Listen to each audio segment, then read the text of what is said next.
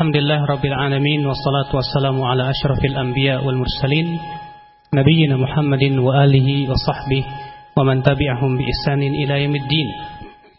Asyhadu an la ilaha illallah wahdahu la syarikalah wa asyhadu anna Muhammadan abduhu wa rasuluhu sayyidul mursalin. Amma ba'd, fa inna asdaqal hadits kitabullah wa khairal hadi Muhammadin sallallahu alaihi wasallam wa syarrul umuri muhdatsatuha wa kullu muhdatsatin bid'ah wa kullu bid'atin dhalalah wa kullu dhalalatin finnar. Ayyuhal ikhwah, sebagaimana telah kita ketahui bahwa agama kita adalah agama yang sempurna, agama yang telah Allah Subhanahu wa taala sempurnakan semua syariat dan hukum-hukumnya.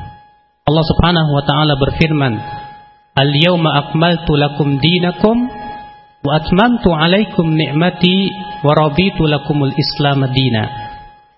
Pada hari ini aku telah sempurnakan untuk kalian agamamu, dan aku telah sempurnakan atas kalian nikmatku, dan aku ridha Islam sebagai agama untuk kalian.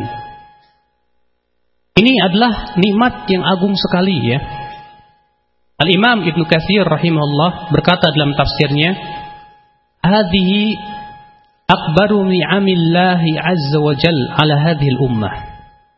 Ini adalah merupakan nikmat yang paling besar kepada umat Islam ini. Haitsu akmala ta'ala lahum dinahum, di mana Allah menyempurnakan agama ini untuk mereka. Fala yahtajuna ila dinin ghairihi, sehingga tidak butuh kepada agama selain Islam. Wala ila nabiyyin ghairi nabiyihim salawatullahi wasalam, tidak pula butuh kepada nabi selain Nabi Muhammad sallallahu alaihi wasallam. Ya. Walihada ja'alahu Allah taala khatamal anbiya. Oleh karena itu Allah menjadikannya sebagai penutup para nabi. Wa ba'atsahu ilal insi wal jin, dan Allah utus Rasulullah kepada manusia dan jin. Fala halala illa ma ahallahu Allah, wa ma harrama fala harama illa ma harramahu, wa la dina illa ma syara'ahu. Maka tidak ada yang halal kecuali yang Rasulullah halal, yang Allah dan Rasulnya halalkan, dan tidak ada yang haram kecuali yang Allah haramkan. Dan tidak ada agama, kata Rasulullah, kecuali yang Allah syariatkan kepada hambanya. Subhanallah. Ini menunjukkan betapa agungnya agama kita, dan semuanya sudah selesai sempurna. Maka dari itu, ya akhal Islam a'azani Allah wa iyyakum, kesempurnaan Islam ini berkonsekuensi kepada bahwasannya Islam adalah agama yang universal, mengatur dan mengurus segala urusan dalam kehidupan kita. Diurus oleh Islam keyakinan berupa akidah, ibadah, demikian pula muamalah, akhlak, hubungan antara sesama manusia, politik, ekonomi, tata negara, semua sudah diatur oleh Islam. Karena Islam memang agama yang universal, agama yang telah mengatur segala sesuatu. Dan subhanallah, ya akhal Islam, kesempurnaan Islam ini dianggap sesuatu yang agung hatta oleh selain umat Islam. Al-Imam Al-Bukhari rahimahullah meriwayatkan dalam sahihnya, demikian pula Muslim, dari Tariq bin Shihab, ia berkata, qalatil yahudu li Umar, berkata orang Yahudi kepada Umar bin Khattab radhiyallahu anhu, innakum taqra'una ayatan fi kitabikum, kalian membaca satu ayat di dalam kitab kalian itu. Lau alaina ma'syaral yahudi nazalat, kalaulah turunnya kepada kami orang-orang Yahudi, lattakhadna dalikal yauma ida, kami akan jadikan hari itu sebagai hari raya. Ini menunjukkan, ya akhi, bahwa yang suka bikin hari raya itu mereka. Kata orang Yahudi, kalaulah ayat itu turun kepada kami kaum Yahudi, kami akan jadikan itu sebagai perayaan, hari raya. Apa kata Umar? Wa ayu ayah? Ayat yang mana?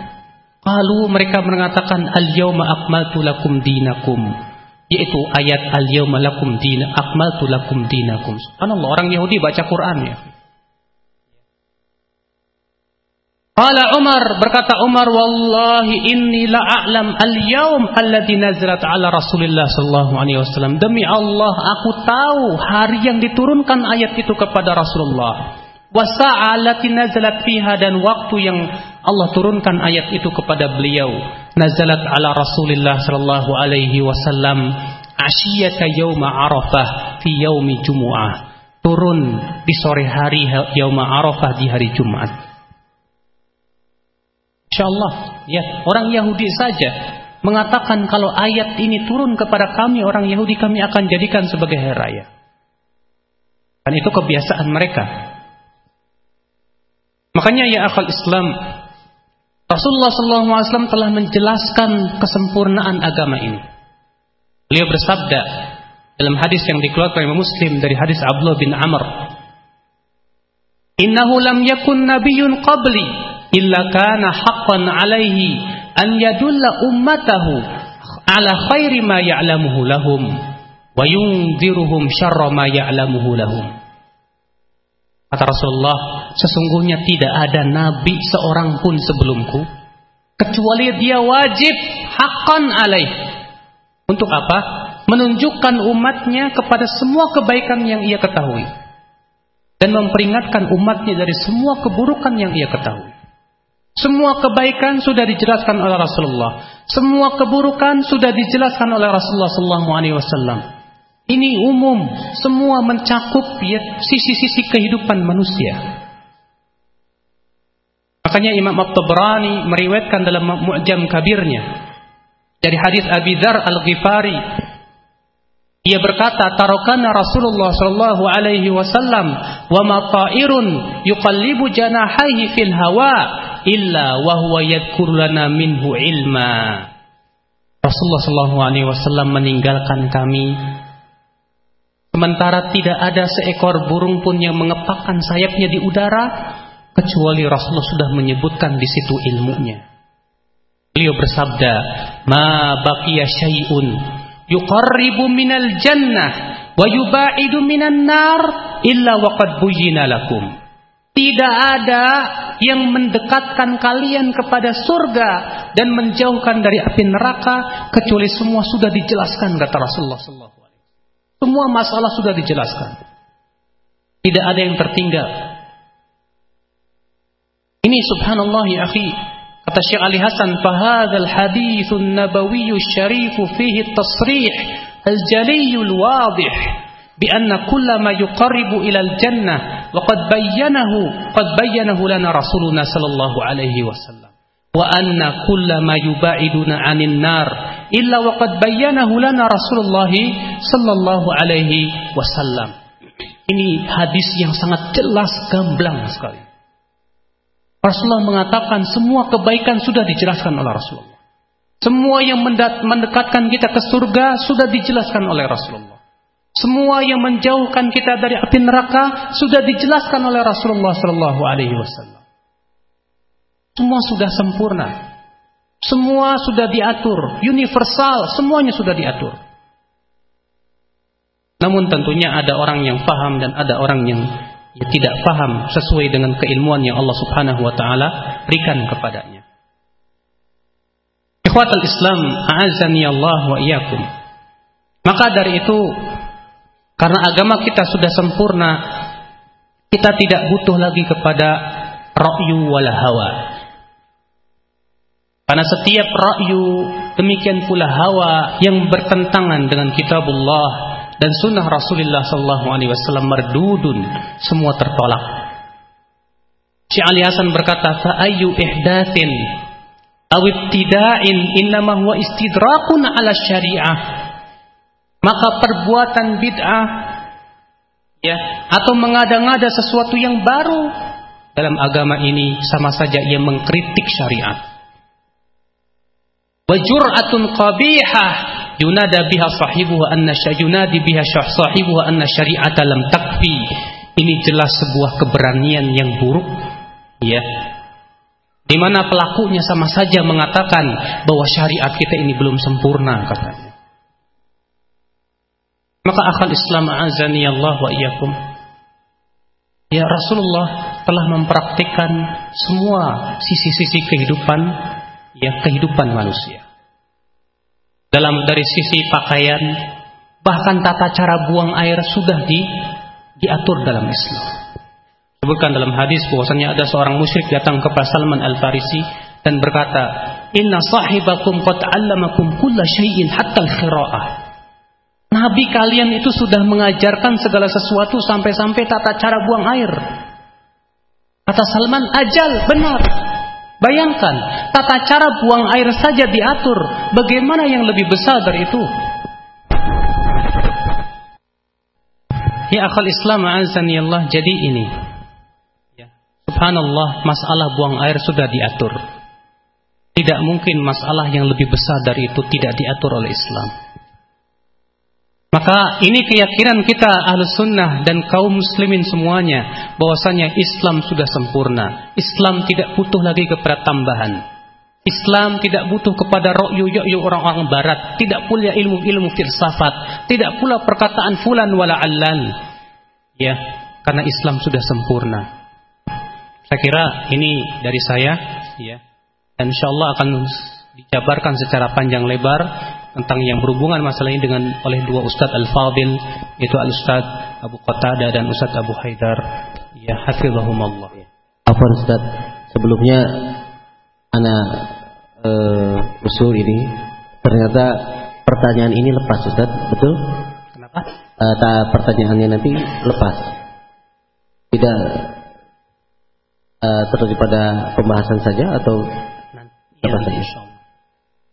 Alhamdulillah, ya, ini saja yang bisa sampaikan.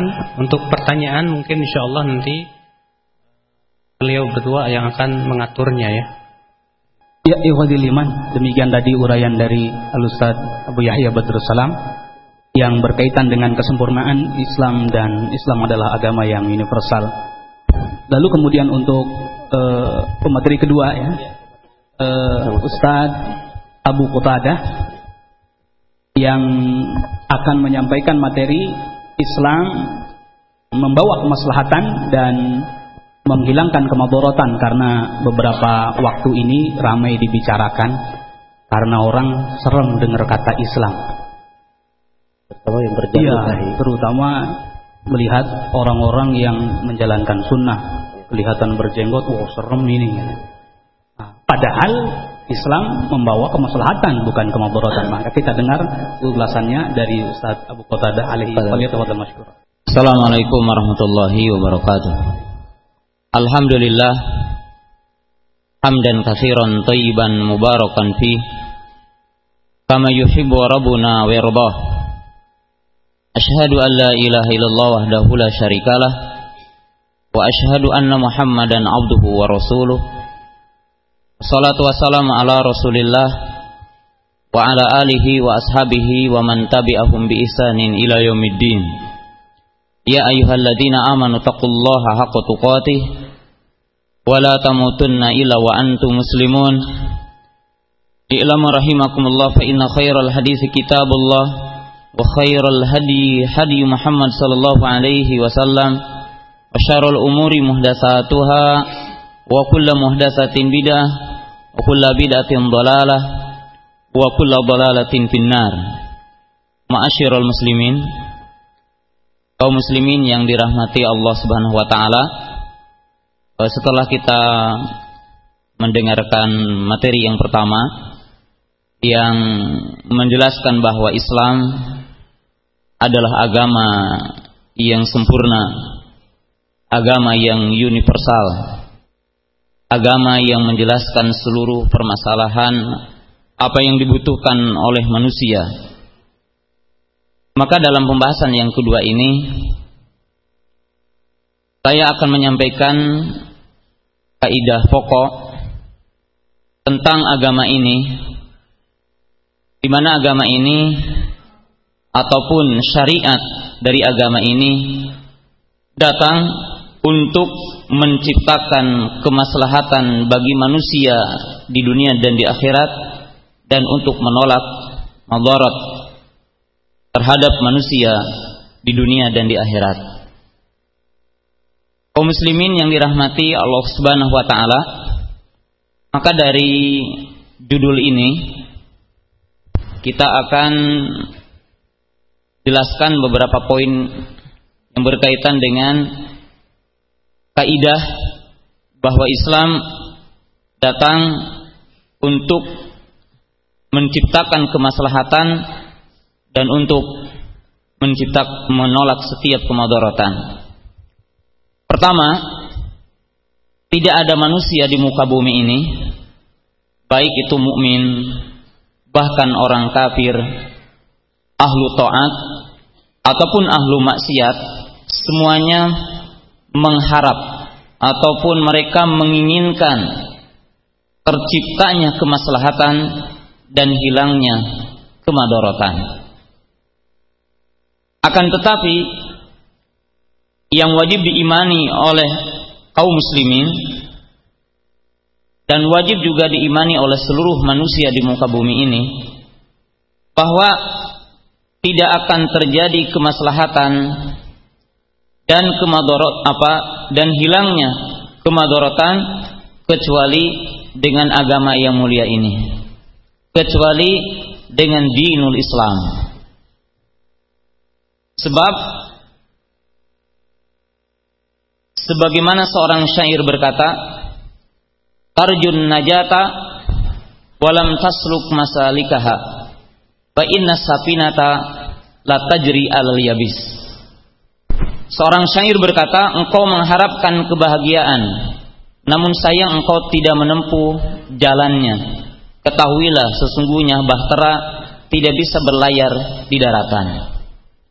Dalam makna, jika seandainya penduduk dunia mengharapkan terjadinya berbagai bentuk kemaslahatan dan hilangnya berbagai bentuk kemudaratan, kerusakan, maka tidak akan timbul kecuali apabila manusia ini memegang dinul Islam.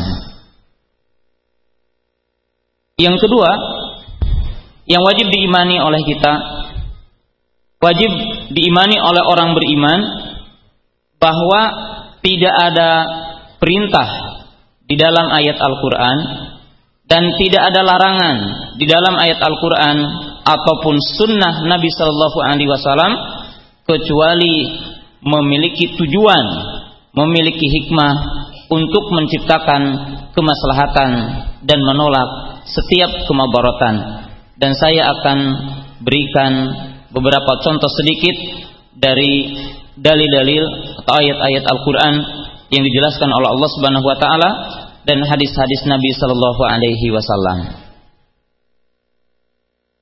Kalau kita melihat kepada rukun iman yang 6, dan kalau kita melihat kepada rukun Islam yang 5, terutama rukun Islam yang 4 setelah syahadatain, maka setiap dari perintah Allah Subhanahu wa taala berkaitan dengan salat, berkaitan dengan saum, berkaitan dengan zakat, berkaitan dengan haji, maka semuanya adalah untuk menciptakan kemaslahatan. Sebagaimana Allah Ta'ala berfirman, inna salata tanha anil fahsya iwal munkar. Sesungguhnya salat itu mencegah manusia untuk melakukan perbuatan yang buruk dan untuk melakukan perbuatan yang mungkar.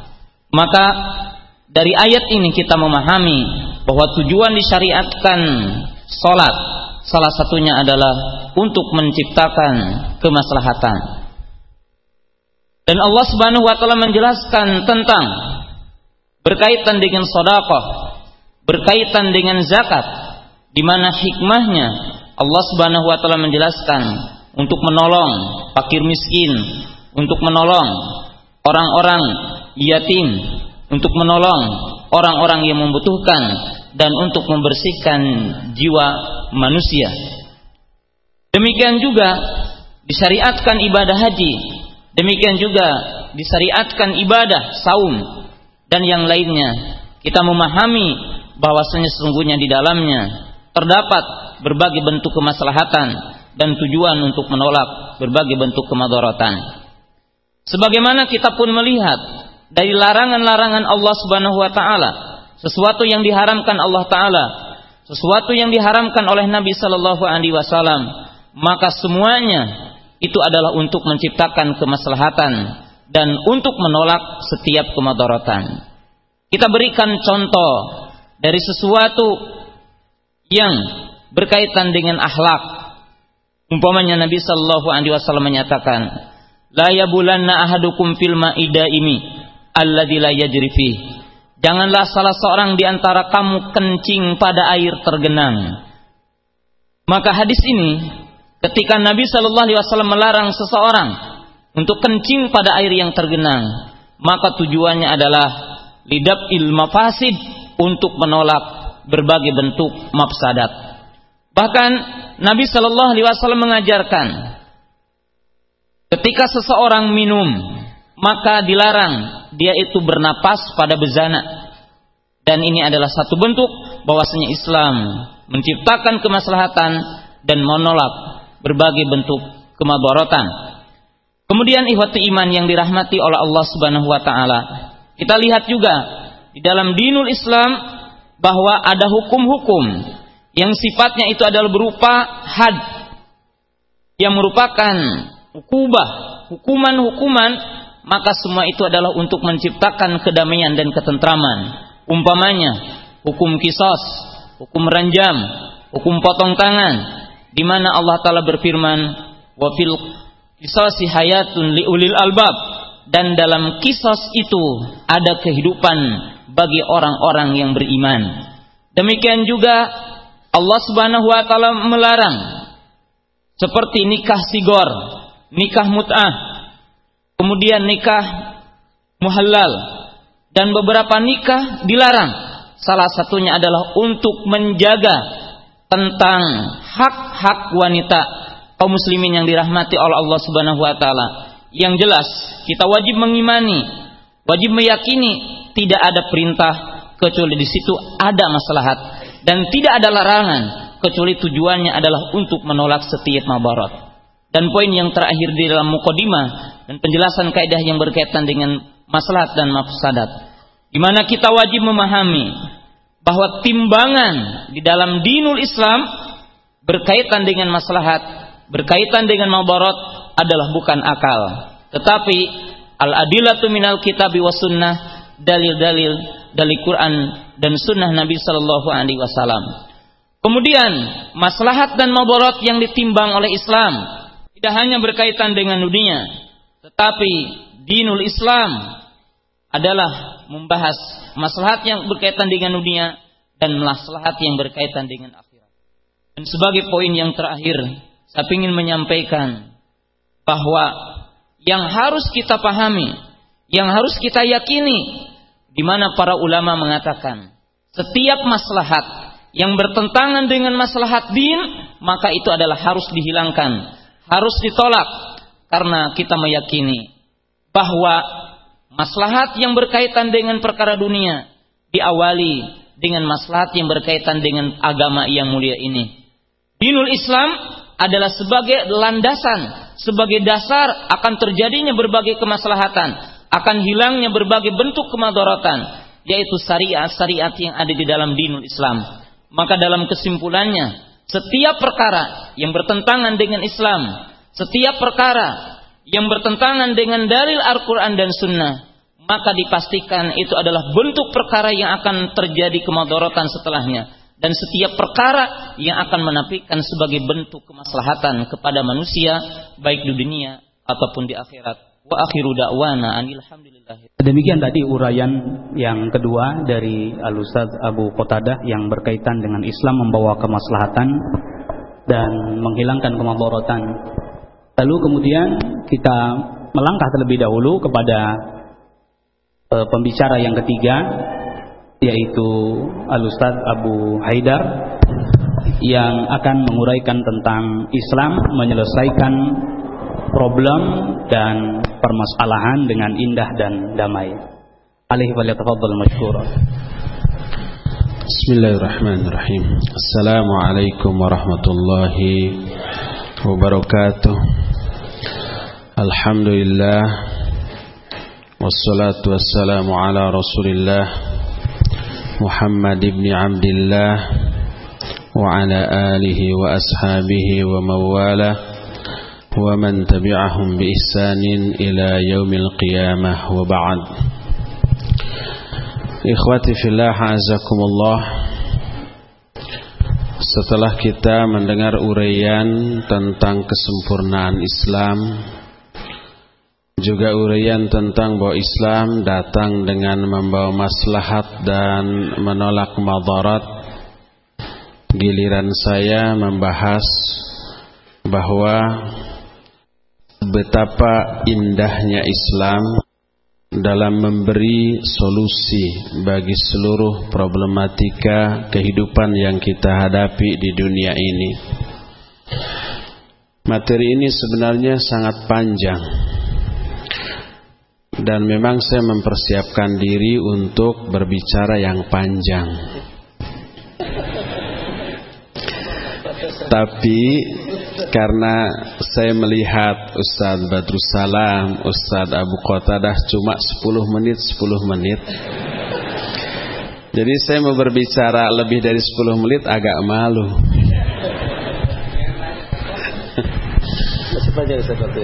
Apalagi setting awal ketika panitia menghubungi saya, dia bilang, Ustadz bisa nggak waktu diperpanjang sampai asar? Saya bilang boleh, karena sampai zuhur disetting materi dari ketiga pembicara, ba'da zuhur tanya jawab. Oh ya boleh, biar satu orang 1 jam. Tapi ternyata settingannya berubah ke awal ya. Betul, iya. Labas, kita harus qanaah dengan kondisi seperti ini. Apa Ustaz, barangkali ini hanya selebihnya kami memberikan pada hari ini kepada audiens seluas-luasnya. Khair, nggak apa-apa. Kalau kemarin-kemarin barangkali Ustadz yang lebih banyak, sekarang kita serahkan kepada audiens. Boleh, gitu. Apa-apa. Bagaimana? Sepakat ya? Alhamdulillah. Baik. Saya ingin mulai berbicara tentang di mana letak keindahan Islam. Tapi terfokus pada bagaimana indahnya Islam dalam memberikan solusi dari setiap masalah yang kita hadapi. Makna dari keindahan itu sendiri, kalau kita buka kamus-kamus bahasa Arab ketika membahas tentang masalah jamalah atau keindahan, keindahan ini harus memenuhi 3 unsur dari sesuatu yang kita anggap indah tadi. Ketiga unsur ini, pertama adalah adanya keserasian antara bagian-bagian dari sesuatu yang kita anggap indah tadi. Kemudian keterkaitan yang erat antara satu bagian dengan bagian yang lainnya, serta keseimbangan. Apabila 3 hal ini ada dalam sesuatu hal itu barulah disebut indah. Coba umpamanya lihat seorang wanita yang wajahnya indah, yang disebut dengan mar'ah jamilah, atau wanita yang cantik. Disebut cantik pertama karena serasi antara seluruh bagian-bagian yang ada pada wajahnya, antara bentuk wajah, bentuk dan ukuran mata, bentuk hidung, bentuk bibir, pipi, dan warna kulitnya begitu serasi, seimbang, dan merupakan satu kesatuan yang utuh, tidak terpisah-pisah. Maka itu barulah disebut mar'ah jamilah. Terlebih apabila kecantikan, keelokan, keindahan wajahnya serasi dengan keindahan akhlaknya, perilakunya, tambah sempurnalah dia. Kita lihat juga umpamanya pemandangan yang kita sebut sebagai pemandangan yang indah. Karena pemandangan yang indah itu kita lihat begitu serasi antara bentuk dan ukuran gunung, sawah yang terbentang di bawahnya, awan yang menaunginya, dengan segala macam yang ada dalam pemandangan itu begitu serasi, begitu keterkaitan, ada keterkaitan yang erat satu sama lain, dan begitu seimbang semua dari segala segi, ukuran, warna dan semuanya. Barulah itu disebut sebagai sesuatu yang indah. Inilah makna keindahan yang dijelaskan oleh para ulama ahli bahasa. Nah, apabila kita terapkan kriteria keindahan ini di dalam ajaran Islam, kita bisa melihat bahwa ajaran Islam merupakan sebuah ajaran yang luar biasa indahnya. Karena adanya keterkaitan antara satu sisi, satu aspek, satu segi dari ajaran Islam dengan segi-segi yang lainnya. Begitu seimbang dan begitu serasi. Coba lihat antara akidah dengan akhlak umpamanya, begitu berkaitan.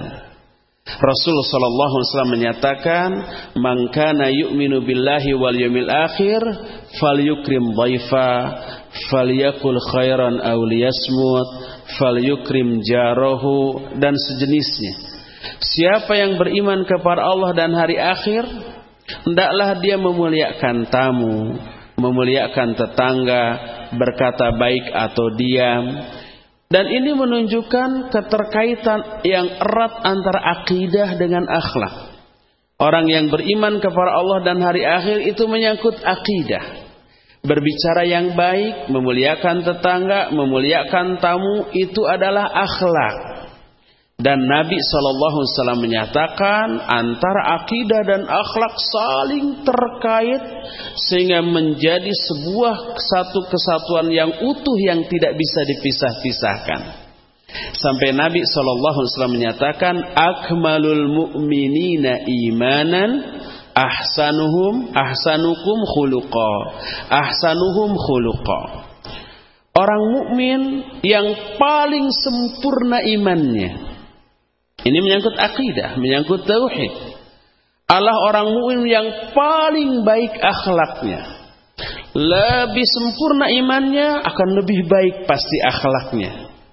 Sehingga tidak bisa orang mengatakan bahwa seseorang itu imannya sih hebat, kuat ya, cuma sayang akhlaknya bejat. Nggak mungkin itu. Karena terkaitnya antara dua aspek tadi dengan keterkaitan yang sangat erat, dan itu menjadi salah satu unsur dari keindahan. Antara akidah, antara akhlak, antara muamalah ibadah dengan seluruh bagian dari ajaran Islam saling berkaitan satu sama lain. Demikian juga keterkaitan tidak hanya dari aspek itu dalam ajaran Islam, tapi juga antara kepentingan pribadi dengan kepentingan umum masyarakat kita. Antara lahir dengan antara batin. Antara dunia dengan antara akhirat. Merupakan satu kesatuan utuh yang tidak bisa dipisah-pisahkan. Sehingga di dalam Islam, orang tidak bisa hidup egois.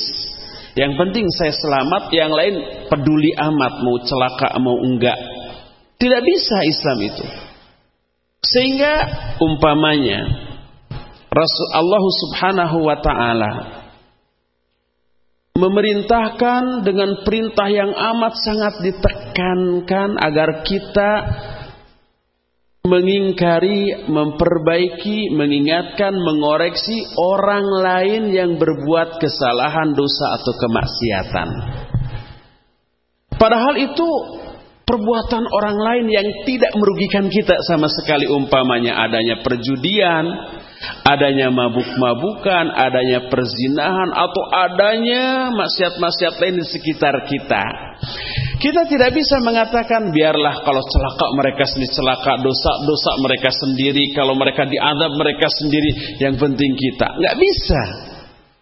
Allah Subhanahu wa taala menyatakan dalam salah satu ayat dalam surah Al-Anfal, Allah menyatakan wattaqu fitnatan la tusibanna alladzina zalamu minkum khassah. Hendaklah kamu takut kepada azab Allah. Fitnah di sana azab yang tidak khusus menimpa orang-orang zalim di antara kalian saja.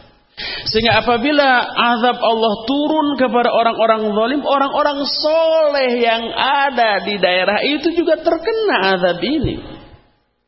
Oleh karena itu, tidak boleh seorang ahli maksiat berkata kepada ahli taat, kalian jangan ikut campur kepada kemaksiatan saya ya. Karena kemaksiatan saya kan tidak merugikan kalian.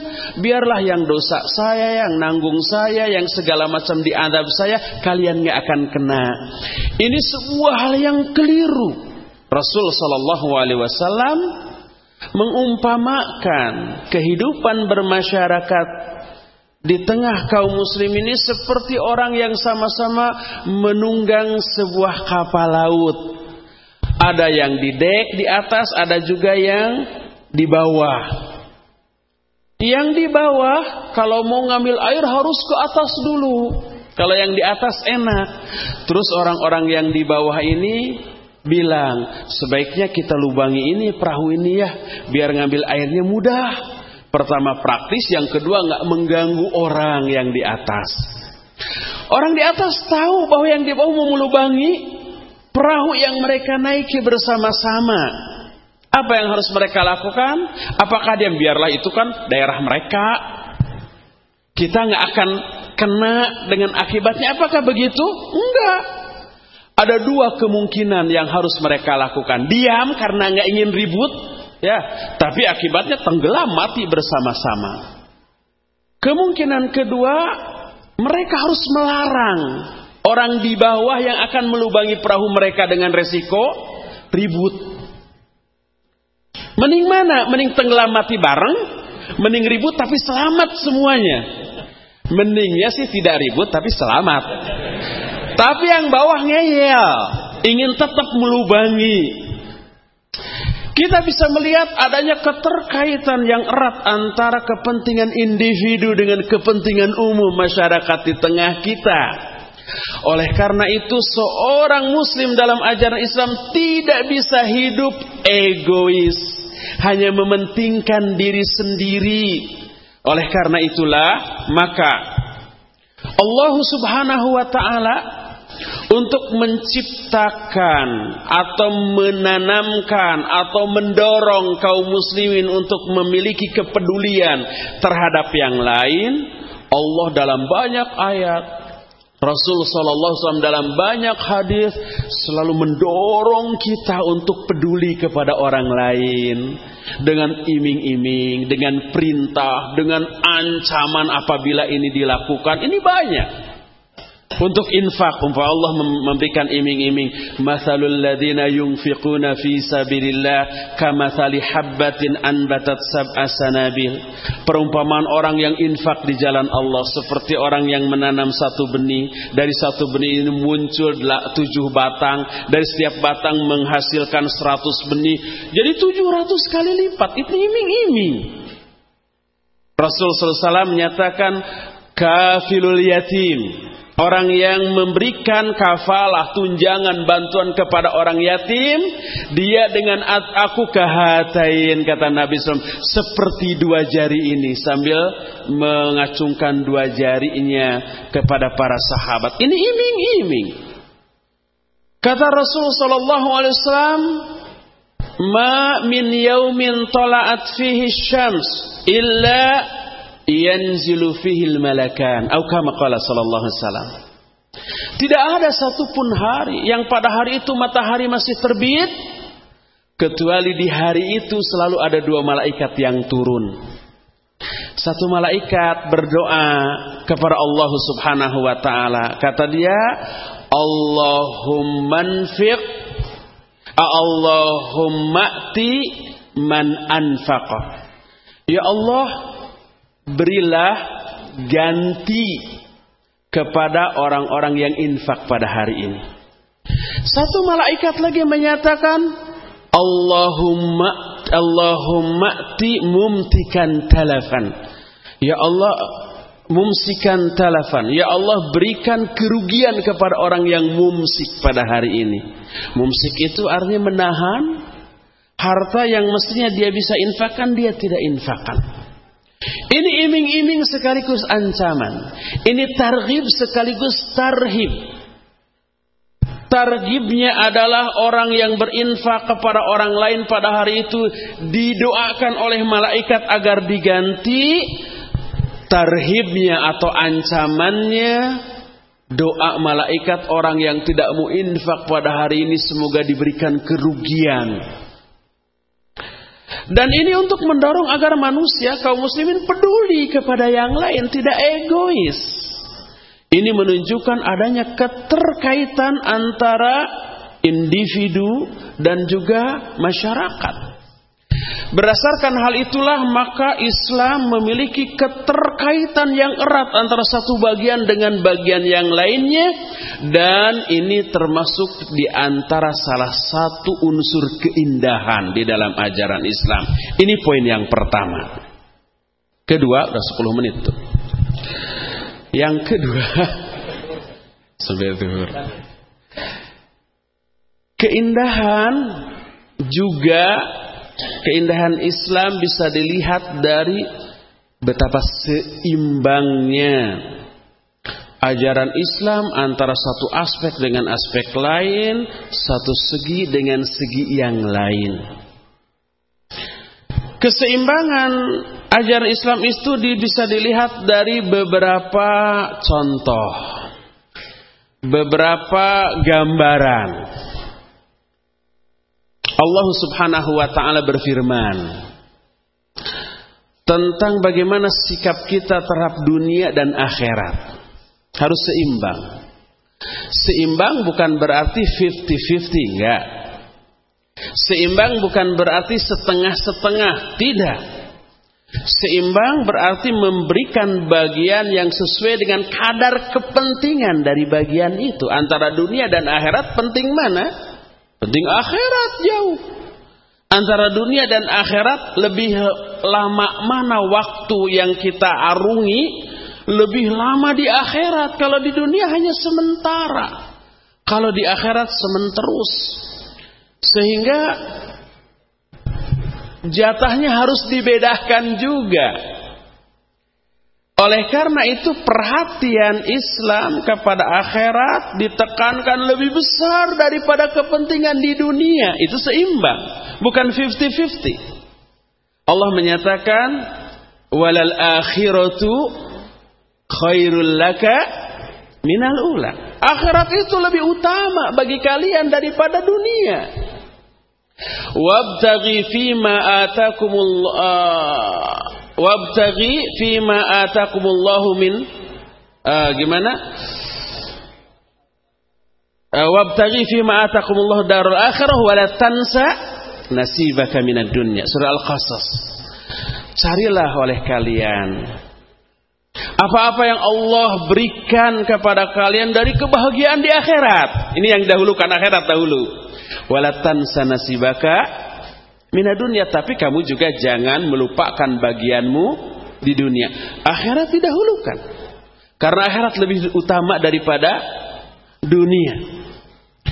Lihat ketika Allah membandingkan kehidupan dunia dengan kehidupan akhirat, Allah menyatakan i'lamu annamal hayatud dunya la'ibu wa lahu wa zinatu wa tafakhurun bainakum wa takatsurun bil amwali wal aulad.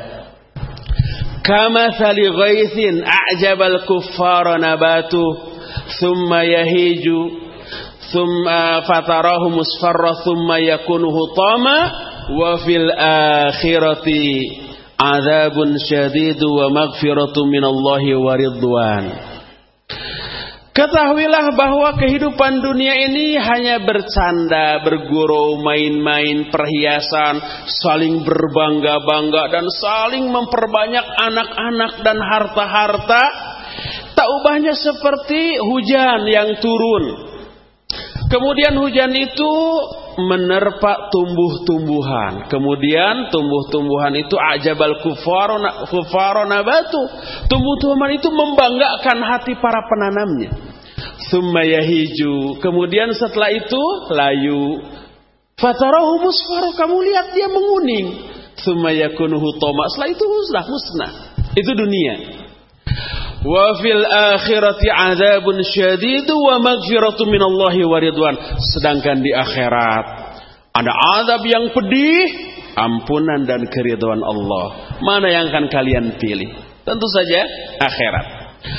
Berdasarkan hal itu Allah memberikan dorongan kepada manusia agar lebih memperhatikan akhirat tapi tidak melupakan dunia.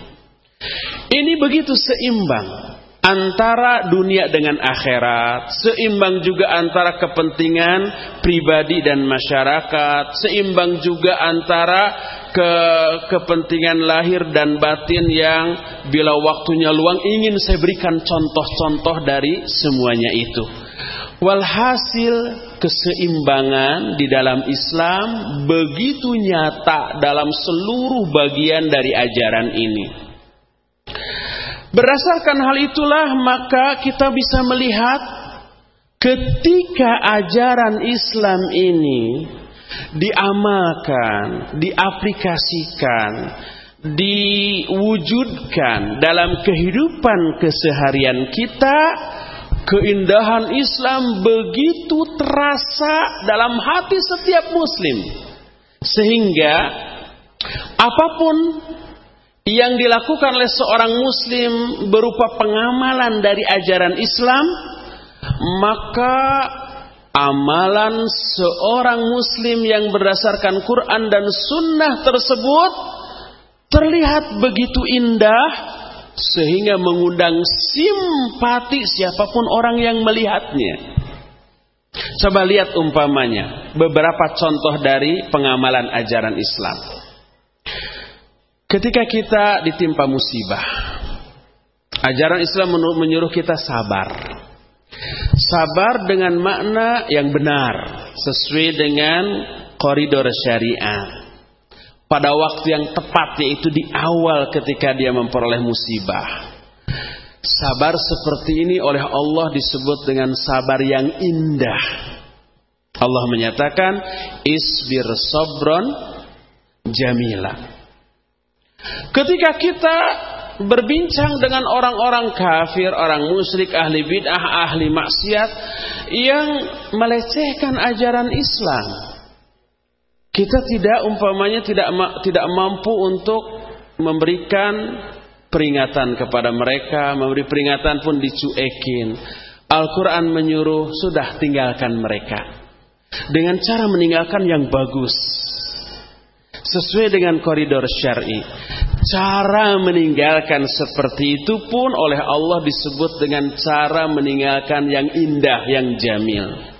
Lihat surah Al-Muddathir, Allah menyatakan, surah Al-Muzammil, Allah menyatakan, wahjurhum hajron jamila. Tinggalkan mereka dengan cara meninggalkan yang jamil. Ketika seorang istri merengek kepada suaminya, minta nafkah tambahan, minta BlackBerry, minta BMW, minta rumah baru, gitu ya. Kalau rumah yang ada aja cuma 3 itu nggak cukup, nggak terurus.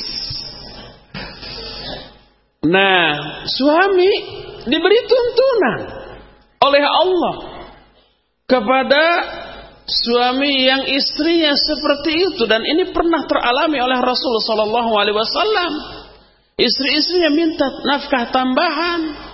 Allah tuh menurunkan Al-Qur'an ayat dalam surah Al-Ahzab, ya ayuhan nabi qul li azwajika in kuntunna turidna al-hayata dunya wa zinataha fata'alaina umatti'kunna wa usarrihkunna sarahan jamila. Hai Nabi, katakan kepada istri-istrimu, kalau kalian menginginkan kehidupan dunia beserta kemewahannya, mari akan aku berikan. Tapi akan aku ceraikan kalian dengan cara menceraikan yang indah, yang jamil. Cara menceraikan yang sesuai dengan koridor syariat, dengan alasan yang juga syar'i, disebut sebagai cara menceraikan yang jamil juga, yang indah. Dan banyak lagi contoh-contoh ayat-ayat yang lainnya yang menggunakan kata-kata jamil. Walhasil, seluruh amalan yang dilakukan oleh manusia yang berdasarkan Al-Quran dan As-Sunnah, ketika itu diamalkan, pasti merupakan sebuah amalan yang indah. Dan setiap amalan yang indah akan mengundang rasa simpati, rasa suka orang yang melihatnya. Orang yang akhlaknya baik, yang soleh, rata-rata disukai oleh kawan-kawannya. Sebaliknya orang-orang yang akhlaknya buruk, rata-rata dibenci oleh kawan-kawannya. Berdasarkan hal itulah, maka berkata Abu Darda radhiyallahu an, perkataan Abu Darda ini bisa kita temukan dalam kitab Sunan Ad-Darimi. Ini juga dikutip oleh Syekh Sa'id bin Wahab Al-Qahm dalam kitab Al-Hikmah fi Da'wati ila Allah Ta'ala.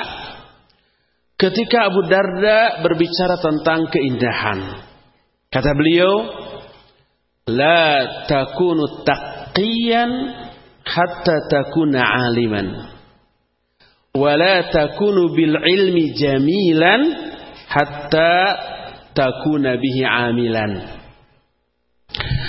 Kamu tidak akan bisa menjadi orang yang bertakwa sebelum kamu berilmu. Dan kamu dengan ilmumu tidak akan mungkin bisa menjadi orang yang jamil, yang indah, sebelum kamu mengamalkan ilmu itu. Indah jamil di sana bukan tampan. Agar kita tampan, amalkan ilmu. Setelah ilmu diamalkan, tetap aja jelek. Sebab jamil di sini bukan ketampanan wajah, tapi keindahan perilaku, keindahan akhlak, keindahan tingkah laku, amalia, karakteristik, sifat dan yang sejenisnya. Sehingga makna wala takunu bil ilmi jamilan hatta takuna bihi amilan, dengan ilmumu kamu tidak akan bisa menjadi orang yang jamil, maksudnya indah perbuatannya, yang mulia akhlaknya, yang bagus tingkah lakunya, sebelum kamu mengamalkan ilmu itu. Ini menunjukkan kemuliaan akhlak, keindahan perbuatan akan didapat akibat dari mengamalkan sebuah ilmu. Ilmu yang bersumber dari Al-Quran dan As-Sunnah. Baru itu terlihat indah. Kenapa Nabi SAW akhlaknya indah, akhlaknya mulia? Karena semua tingkah laku beliau merupakan aplikasi dari Al-Quran dan As-Sunnah. Sehingga keindahan Islam nampak pada kemuliaan akhlak Rasul SAW. Dari sinilah kita bisa mengetahui bahwa keindahan tingkah laku, keindahan perilaku, kemuliaan akhlak itu hanya bisa kita raih dengan mengamalkan ilmu-ilmu yang bersumber dari syariat Islam ini. Dari sini kita bisa melihat bahwa Islam itu merupakan sesuatu yang amat sangat indah, karena keterkaitan antara satu bagian dengan bagian yang lainnya, keseimbangan antara satu ajaran dengan ajaran yang lainnya, dan ketika itu diaplikasikan, diamalkan, merupakan sesuatu yang dahsyat keindahannya dan mengundang rasa suka orang-orang yang melihatnya. Oleh karena itu, maka hasil dari pengamalan Islam yang berupa akhlak yang mulia dan perbuatan yang indah ini akan menghasilkan hal-hal yang positif juga. Dari pengamalan ajaran Islam yang benar lahir akhlak mulia, dari akhlak mulia lahir terjalin kesatuan dan persatuan. Hilanglah furqah dan ikhtilaf antara sesama kaum muslimin.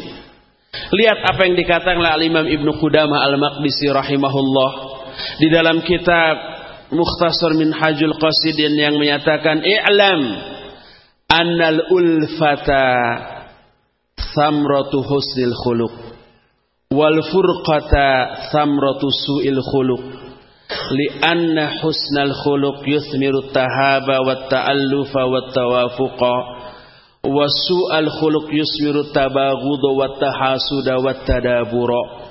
Ketahuilah bahwa persatuan dan kesatuan merupakan buah dari akhlak yang baik, dan perpecahan dan permusuhan merupakan buah dari akhlak yang jelek.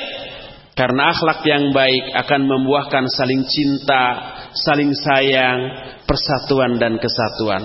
Serta akhlak yang buruk akan melahirkan saling benci, saling hasad, dan permusuhan di antara sama mereka. Akhlak buruk berbuah buruk.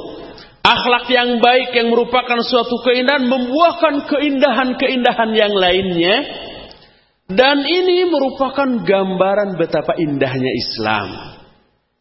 Ini saya masih menggambarkan keindahan Islam secara umum. Anggaplah muqaddimah dari materi yang akan saya berikan nanti.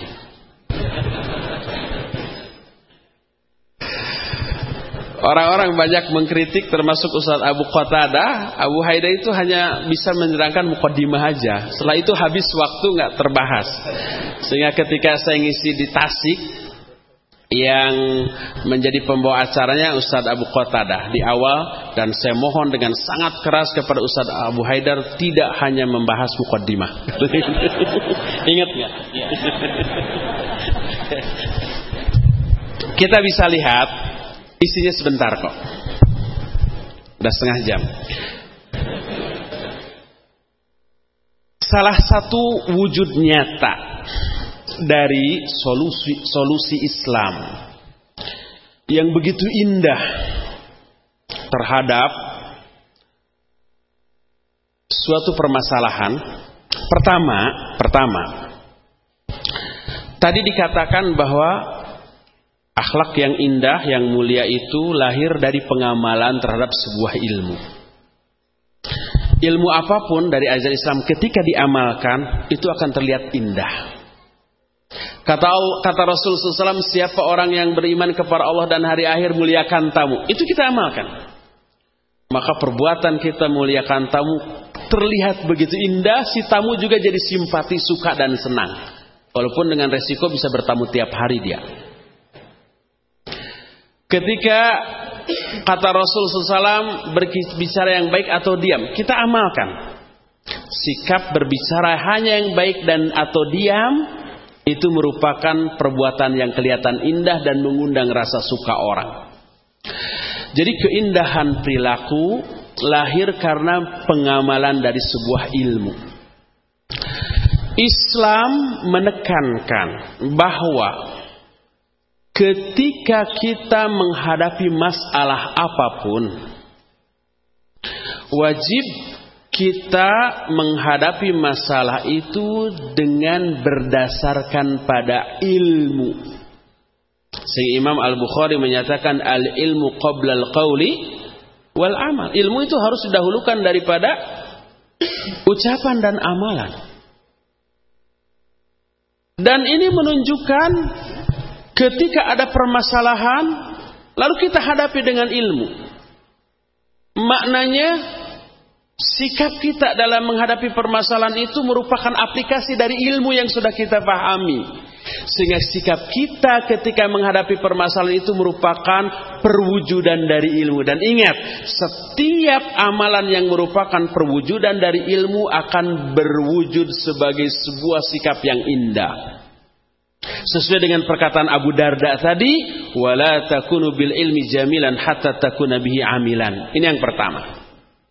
Kedua, Islam mengajarkan dan menekankan bahwa dalam menghadapi permasalahan apapun, rumah tangga, sosial, masyarakat, terlebih dakwah, wajib disertai dengan sikap yang lemah lembut, kelemah lembutan atau yang disebut dengan ar-rifqu. Allah berfirman dalam Al-Quran, "Fabima rahmati minallahi lintalahum." Karena rahmat Allah kepada kamu, kamu bersikap lunak kepada mereka. Rasul SAW dalam hadis sahih riwayat Imam Muslim menyatakan, innallaha rafiqun wa yu'ti 'ala rifqi ma la yu'ti 'ala ma siwah. Sungguhnya Allah itu rafiq, lemah lembut, lunak. Dan Allah akan memberikan hasil yang baik kepada kelemah lembutan yang tidak Allah berikan kepada yang lainnya. Dalam hadis lain yang juga diriwayatkan oleh Imam Muslim, Nabi SAW bersabda, inna rifqa la yakunu fi syai'in illa zanah wa la yunza'u min syai'in illa syana. Sesungguhnya kelemah lembutan tidaklah terdapat dalam sesuatu kecuali akan membuat indah, bagus sesuatu tersebut. Apapun sesuatu itu, dakwah, mendidik, menolong, berinteraksi dengan orang lain, bergaul dengan orang lain, kalau disertai dengan kelemah lembutan akan memperindah semuanya itu. Wala yunza'u min syai'in illa syana, dan tidaklah kelemah lembutan tercabut dari sesuatu kecuali akan memperburuk sesuatu itu. Dakwah tapi disertai dengan kekasaran, buruk. Orang lari, orang benci kepada dakwah karena keburukan cara dakwah kita. Mendidik juga begitu, berinteraksi, bergaul juga seperti itu. Pokoknya ketika tidak ada kelemah lembutan di sana, buruklah keadaan sesuatu tersebut. Contoh tentang masalah ini banyak. Salah satunya, ketika Nabi dan para sahabat sedang berkumpul di masjid, datang orang Arab Badui. Apa? Dia kencing di pojok masjid. Sebejat-bejat orang sekarang, preman bertato semuanya umpamanya, nggak pernah tuh kejadian masuk ke masjid terus kencing di pojok masjid ya. Kalau ada bisa babak belur itu. Di zaman Rasul SAW ada. Para sahabat sudah geram, ada yang sudah memegang pedangnya, dan orang itu melihat reaksi sahabat. Kata Nabi SAW, da'u, biarkan dia. Setelah kencingnya selesai, Nabi SAW hanya meminta seember air lalu dibanjurkan sambil berkata, inna hadzal masjid la yasluhu fihi min aqdarin nas. Sungguhnya masjid ini tidaklah layak di dalamnya ada kotoran manusia dan seterusnya. Dengan lemah lembut kita lihat reaksi orang Arab Badui ini. Orang Arab Badui sampai berdoa, Allahumma arhamni wa Muhammadan wa la tarham ma'ana ahadan. Ya Allah, berikan rahmatmu kepada aku dan Muhammad saja, jangan kau berikan rahmatmu kepada yang lainnya. Reaksi orang ini kepada Nabi dan kepada para sahabat beda. Sahabat mah tidak didoakan, bahkan didoakan jangan dikasih rahmat. Nabi SAW didoakan dikasih rahmat. Jadi kelembah lembutan akan selalu mengundang simpati orang dan rasa suka orang kepada orang yang melakukan kelemah lembutan itu, sehingga memperindah perilaku itu. Oleh karena itulah keindahan Islam bisa dilihat salah satunya dari penekanan bersikap lemah lembut dalam menghadapi apapun. Maka Rasulullah SAW menjamin tidaklah kelemah lembutan ada dalam suatu perkara kecuali akan memperindah perkara itu, dan tidaklah kelemah lembutan tercabut dari suatu perkara kecuali akan memperburuk perkara tersebut. Walhasil kita bisa melihat betapa Islam memberikan solusi yang indah terhadap semua masalah yang dihadapi oleh kaum muslimin, karena Islam menekankan untuk menyikapi setiap masalah berdasarkan ilmu, berdasarkan kelemah lembutan. Nanti ada hal-hal lain yang bisa memperindah perkara itu, yaitu dengan cara ikhlas, niat yang ikhlas, dengan cara-cara yang benar sesuai dengan koridor syariat, dan seterusnya yang tidak sempat saya jelaskan karena waktu yang saya habiskan sudah lebih dari 40 menit, 4 kali lipat dari waktu kedua ustaz pendahulu saya tadi. Saya terlalu terburu-buru menjelaskannya, tapi ini sebagai pengantar lebih dari cukup untuk membuka dialog kita nanti. Subhanakallahumma bihamdik asyhadu an la ilaha illa anta astaghfiruka wa atubu ilaik walhamdulillahi rabbil alamin. Gimana? Iya, terima kasih kita ucapkan kepada para asatidz kita, jazakumullah khairan. Sekarang saatnya waktunya kita yang memberikan satu pertanyaan kepada tiga ustadz ini.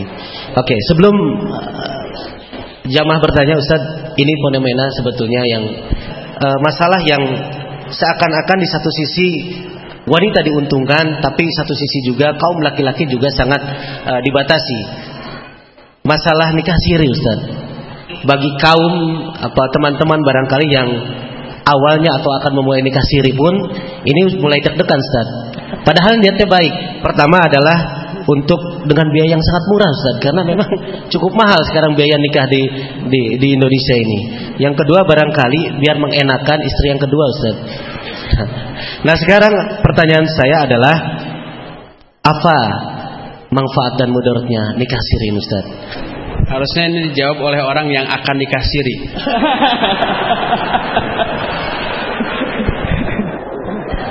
Iya.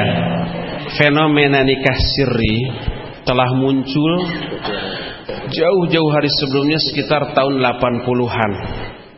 Ketika itu saya masih muda. Ya, sekarang juga masih muda.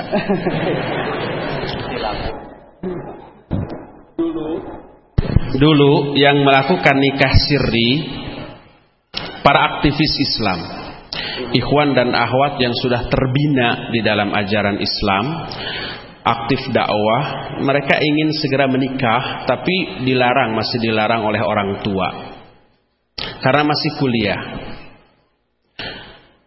Tapi mereka khawatir terjerumus ke dalam perzinahan, karena walaupun aktivis dulu, antara ikhwan dan akhwat tidak ada hijab.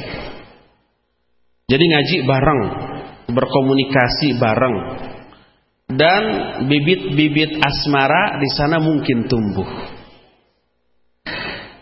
Nah, ini yang terjadi pada zaman dahulu.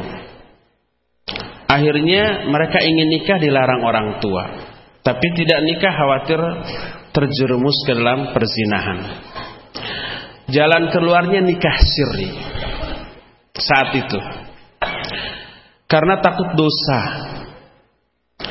Nanti setelah mereka diizinkan menikah, barulah mereka menikah, sehingga 2 kali. Ada yang 2 kali, ada juga yang melobi kedua orang tuanya karena mereka sudah menikah, akhirnya tidak akad lagi.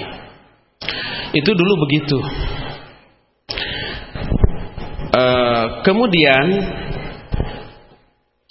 nikah siri pada saat itu sesuai dengan namanya, nikah yang dirahasiakan. Dirahasiakan dari orang tua, dari masyarakat, bahkan dari kawan-kawannya, kecuali kawan-kawan terdekat saja.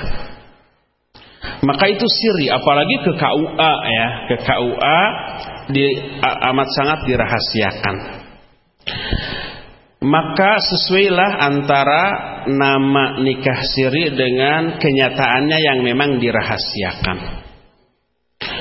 Tentu saja hal seperti ini sesuatu yang amat sangat menyimpang dari beberapa segi.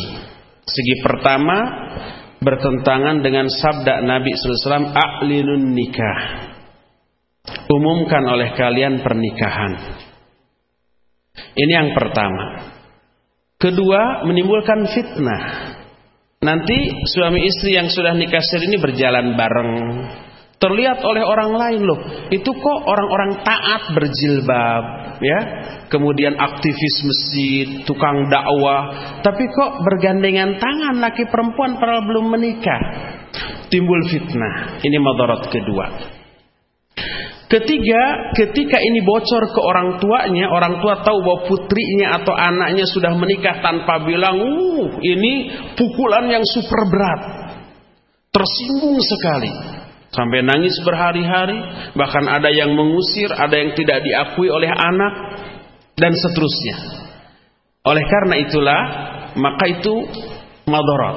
Dan penyimpangan keempat, yang menjadi wali nikah bukan ayah dari wanita itu, tapi imam kelompok mereka.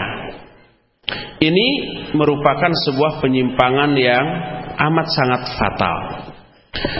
Nah, di kemudian hari, kemudian si pernikahan siri ini berkembang tidak hanya dilakukan oleh para aktivis saja, artis juga banyak yang melakukan nikah siri. Kiai-kiai di pesantren-pesantren juga banyak yang melakukan nikah siri kedua, karena khawatir ketahuan istri yang pertama. Gitu ya. Nah, adapun kalau artis, saya tidak tahu pertimbangan mereka nikah siri itu apa. Karena apa? Karena kalau mereka terang-terangan juga mungkin orang tuanya akan setuju, gitu ya. Saya nggak tahu pertimbangannya apa. Adapun kalau para kiai yang kemudian menikah dengan istri yang kedua itu nikah siri, yang dimaksud dengan nikah siri yang pada zaman sekarang sudah berbeda dengan yang pertama. Yang kedua ini sekarang nikah siri bukan nikah yang dirahasiakan. Ketika nikahnya tetap sama wali mujbirnya, orang tuanya. Kawan-kawannya diundang, ada walimah di sana. Cuma tidak dilaporkan ke KUA, tidak tercatat di catatan sipil sana. Nah, secara bahasa ini bukan nikah siri lagi sebab tidak rahasia. Orang-orang banyak tahu, hanya tidak didaftarkan ke KUA sehingga tidak memiliki surat nikah. Nah, adapun kalau para kiai atau selain kiai juga mungkin banyak para pejabat, ikhwan-ikhwan yang suka ngaji juga mungkin ada ya yang nikah siri dengan pertimbangan bahwa ini nikah yang kedua. Kalau terang-terangan ke istrinya akan madharat. Tapi kalau umpamanya tidak nikah lagi, dia khawatir maksiat. Akhirnya dia nikah secara sirri. Yang seperti ini secara syar'i tidak tercela dan dilakukan oleh para ulama. Saya mendengar kisah Syekh Ahmad Sakir rahimahullahu taala, ketika meninggal istri dan anaknya menangis dan ada wanita lain yang juga ikut menangis di sana. Ditanya, "Kamu siapa?" "Ini suami saya." Jadi ternyata keluarganya baru tahu bahwa beliau itu memiliki istri yang lain. Al-Imam Ibnu Jauzi rahimahullah mengisahkan sebuah kisah tentang ada seorang alim. Dia suka berdakwah ke sana kemari. Di suatu kota ada seorang wanita yang menghibahkan dirinya, "Nikahi saya." Dan saya tidak menuntut nafkah. Wanita ini kaya, cukup punya uang, punya rizki, punya harta, dan dia hanya ingin menjadi istri bagi seorang yang alim. Saya tidak menuntut nafkah dan saya juga tidak menuntut giliran yang memberatkan. Akhirnya si alim ini mau menikahinya. Nikah aja. Ketika pulang ke rumahnya, istri pertamanya sensitif lah. Dia menangkap ada gejala-gejala aneh dari suaminya dan curiga. Akhirnya apa yang terjadi? Dia suruh pembantunya untuk mengikuti suaminya kemana saja pergi. Diikuti. Dan ternyata di suatu tempat masuk ke dalam sebuah rumah, ditanya ke orang-orang itu siapa, ternyata itu istrinya sudah menikah. Dia pulang lagi ke majikannya dan bilang ke istri pertamanya bahwa itu sudah menikah lagi. Apa kata istri pertamanya? "Jangan kamu bilang kepada siapapun bahwa suami saya sudah punya istri lagi, karena dia pun merahasiakannya dari kita, berarti dia tidak ingin diketahui." Itu yang baik, Ustaz. Iya. Akhirnya apa yang terjadi? Wanita yang baik. Ya mudah-mudahan akhwat yang sekarang seperti itu ya. Amin, amin. Kita berharap. Nah, akhirnya dirahasiakan. Tidak ada yang tahu dan istri yang pertamanya bersikap seperti biasa, seperti yang nggak terjadi apa-apa. Hebat ya. Suatu saat si alim ini meninggal. Setelah meninggal, istri pertamanya membagi hartanya, karena dia tahu ada istrinya yang lain. Dia bagi hartanya, harta warisan bagian dia sekian, bagian istri keduanya sekian, dibawa lalu dicari, didatangi ke rumahnya. Setelah datang, "Suami kita sudah meninggal. Ini warisan untuk kamu. Kamu kan istri keduanya. Apa kata istri kedua? Tidak, saya tidak berhak. Karena beberapa hari sebelum meninggal dia sudah menceraikan saya. Dan saya tidak berhak menerima warisan ini. Soleh dua-duanya. Subhanallah. Semoga Allah menciptakan wanita-wanita seperti ini di zaman sekarang. Mudah-mudahan yang di atas mendengarkan, Ustaz. Oleh karena itulah ya, kalau nikah siri itu seperti yang barusan dikisahkan, itu juga dilakukan oleh para ulama, dan itu untuk menghindarkan madarat yang mungkin muncul apabila dia beritahukan kepada istrinya. Tapi apabila memungkinkan bagi kita ya, melobi istri antum sekalian, istri yang pertama, diberikan penjelasan sehingga dia sadar, bahkan akhirnya dia yang mengusulkan nikah lagi sok, bahkan ngancam kalau nggak nikah lagi saya gantung diri. Timbul pertanyaan, bagaimana caranya sih agar demikian? Kan rata-rata walaupun para istri tahu ya bahwa itu sunnah Rasul SAW, bahwa itu ada pahala dan seterusnya, tapi hati masih nggak ridho. Bagaimana caranya? Coba jelaskan begini, bahwa di dalam syariat Islam semua perintah Allah yang apabila dilaksanakan oleh kaum muslimin, di dalamnya ada masyaqqah. Masyaqqah itu penderitaan. Kanyeri kaperih kata orang Sunda namanya. Saum ada penderitaan, yaitu apa? Lapar, haus, lemas. Haji ada penderitaan, ada yang penderitaan fisik seperti saum, seperti haji, seperti jihad. Salat ada penderitaan. Makin lama salat makin pegal. Ngaji gini menderita enggak? Menderita, kesel antum 3 jam duduk di sini. Al-ajru ala qadril masyaqqah. Pahala itu berdasarkan kadar masyaqqah, kadar penderitaan yang kita alami di dalam amalan tersebut.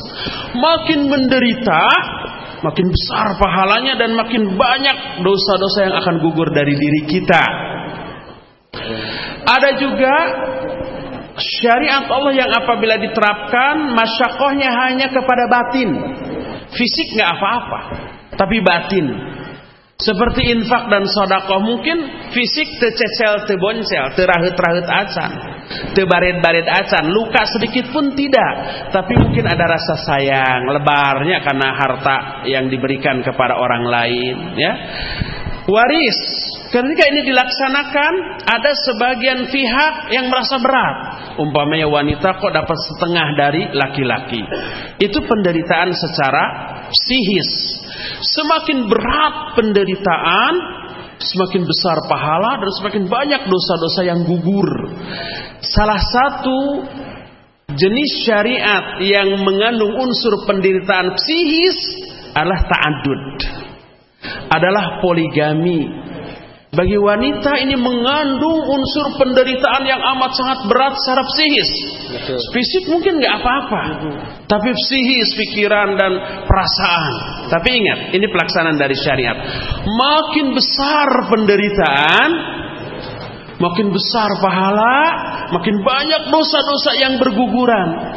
Peperihen tobat tara atau jarang tobat. Sedangkan dosa numpuk, kita kurangi dosa dengan cara dita'adud. Karena di sana terkandung penderitaan yang banyak dan besar sekali, luar biasa. Wallahu a'lam bishawab. Baik, silakan Ahi. Iya. Jadi Ibu-ibu itu tadi tentang masalah juga. nikah siri dan poligami tentunya. Dan ini ada setumpuk pertanyaan juga sebelum kita nanti kita floor langsung ke jamaah mungkin. Sementara dua penanya terlebih dahulu. Tadi saya lihat sebelah sini dan tadi yang di sebelah sana. Ya. Ada mic-nya. Ya, silakan. Silakan buat Ikhwan yang akan bertanya. Dua dulu sama yang tadi. Pak Budi, silakan berdiri. Antum masuk TV sekarang. Hah? Masuk TV ya. Masuk TV. Iya. Silakan berikan pertanyaan ke tiga ustaz, barangkali salah satunya siapa yang bertanya.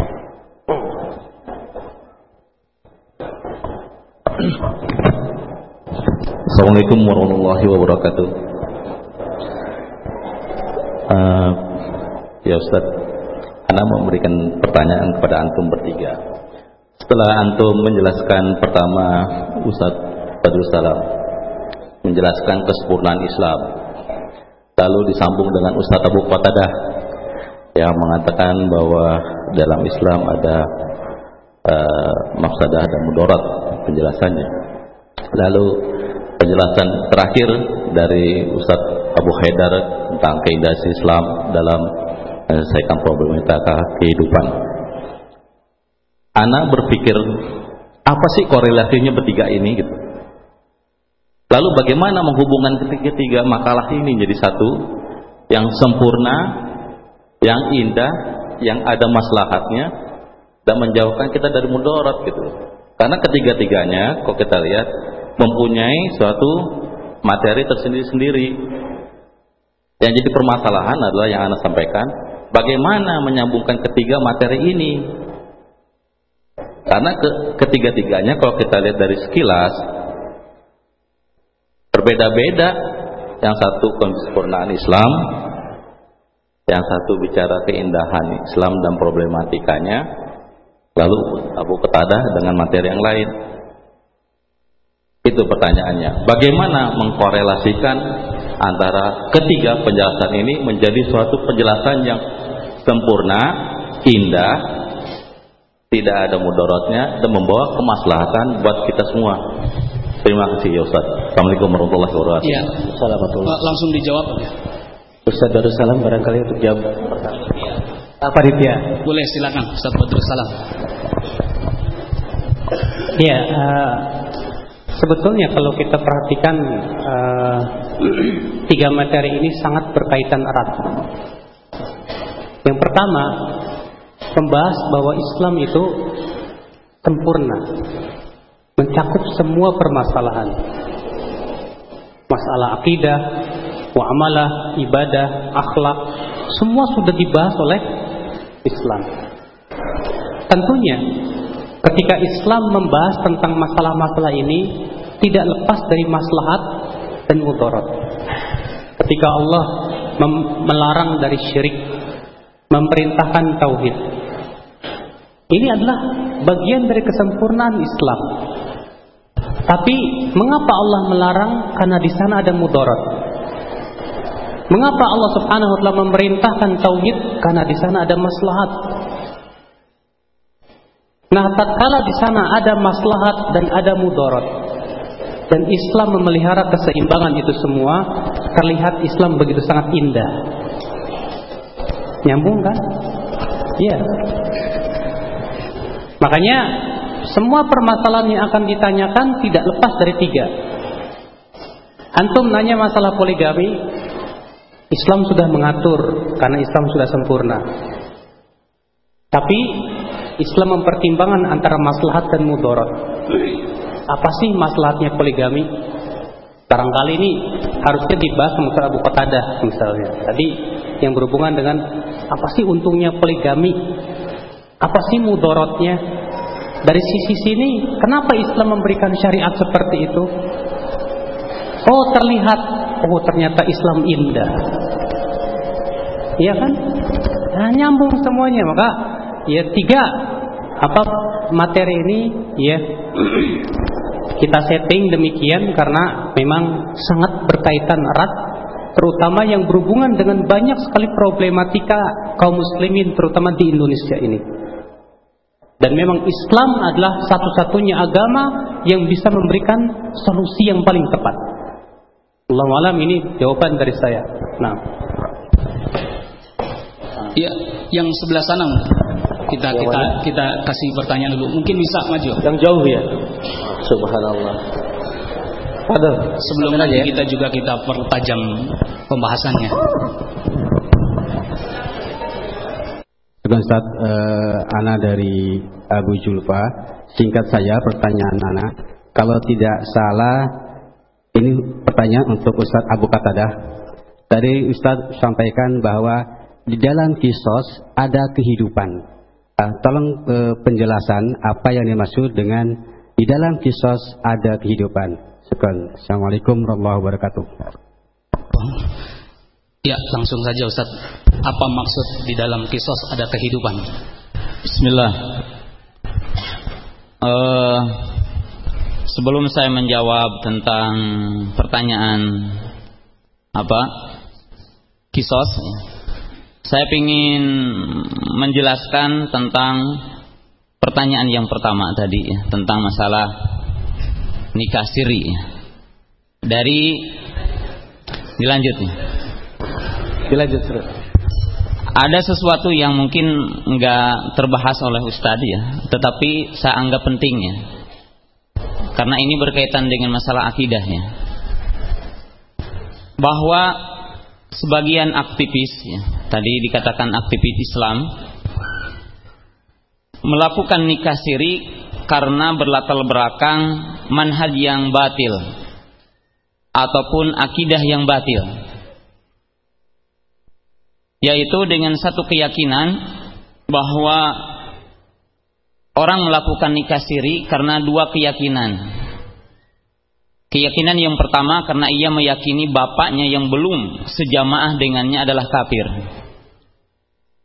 atau ibunya yang tidak sejamaah dengannya adalah kafir. Sehingga kalau tadi dikatakan bahwa ia dinikahkan oleh imamnya, oleh amirnya, karena dia meyakini bahwa bapaknya ini adalah kafir kalau belum masuk jamaahnya, maka ini artinya perkara yang wajib diketahui oleh para pemuda, oleh para pemudinya.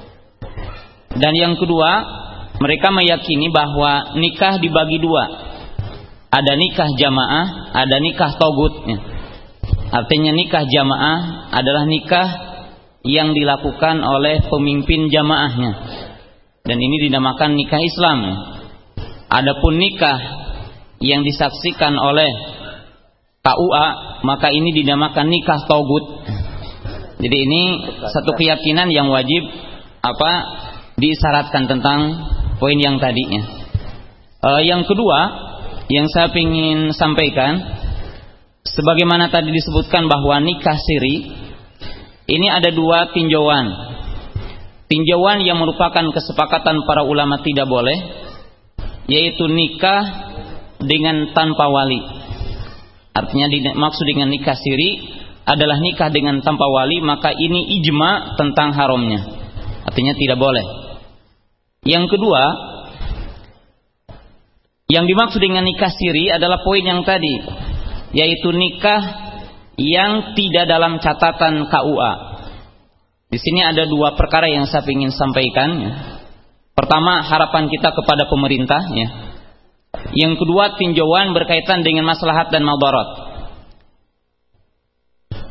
Adakah maslahat pencatatan pernikahan? Jadi ini kan kita berbicara tentang maslahat dan madarat. Artinya kita memandang hari ini, apakah secara kaidah syar'i diperlukan pencatatan pernikahan? Adakah maslahatnya? Adakah bentuk di dalamnya penolakan madarat? Kalau kita melihat kepada kenyataan yang ada hari ini, bahwa pencatatan pernikahan itu dibutuhkan, dan itu walaupun tidak ada nas secara sahih, tetapi ini adalah termasuk masalih mursalah. Kenapa? Karena hari ini, kalau tadi kisahnya adalah indah ya, kisah yang disampaikan oleh Ustadz ini kisah orang bertakwa, tetapi kalau saya menyampaikan kisah yang bertentangan dengan yang tadi, artinya apa? Satu ketika dimungkinkan ada orang yang telah melakukan nikah, tetapi dia mengingkari pernikahannya. Kenapa? Karena tidak ada catatan sipilnya ya. Maka masalah berkaitan dengan pencatatan, apakah secara pandangan syariat Islam masolih dan mafasid yang dipandang oleh Islam itu dibenarkan atau tidak? Maka ini secara umumnya itu adalah dituntut dan dibutuhkan ya, terutama hari ini kondisi kaum muslimin, keimanan kita, ketakwaan kita, kejujuran orang-orang beriman, kejujuran orang-orang Islam adalah telah berkurang, sehingga dimungkinkan satu ketika bahwa seseorang mengingkari pernikahannya dirinya. Dia mengatakan ini bukan istri saya, atau mungkin saja si wanita mengatakan saya tidak pernah dinikahi sama dia, mana catatannya? Bisa aja terjadi semacam itu. Maka ini dibutuhkan untuk tadi jalbil masalih wa daf'il mafasid. Tetapi harapan kita kepada pemerintah kita yang sekarang sedang berbicara tentang penggodogan, tentang hukumnya, maka harus memandang yang saya tadi jelaskan bahwa maslahat yang ditimbang oleh dinul Islam adalah maslahat yang dibangun di atas dalil-dalil syar'i. Yang kedua, bahwa maslahat ini harus maslahatnya din. Yang ketiga, maslahatnya itu artinya secara menyeluruh. Maka dalam hal ini, ketika sekarang berbagai bentuk kemaksiatan begitu besar, kemudian terjadi berbagai bentuk kerusakan, maka kita berharap bahwa pemerintah memberikan kemudahan untuk memberikan surat nikah, baik yang akan melakukan nikah pertama ataupun yang akan melakukan ta'adud.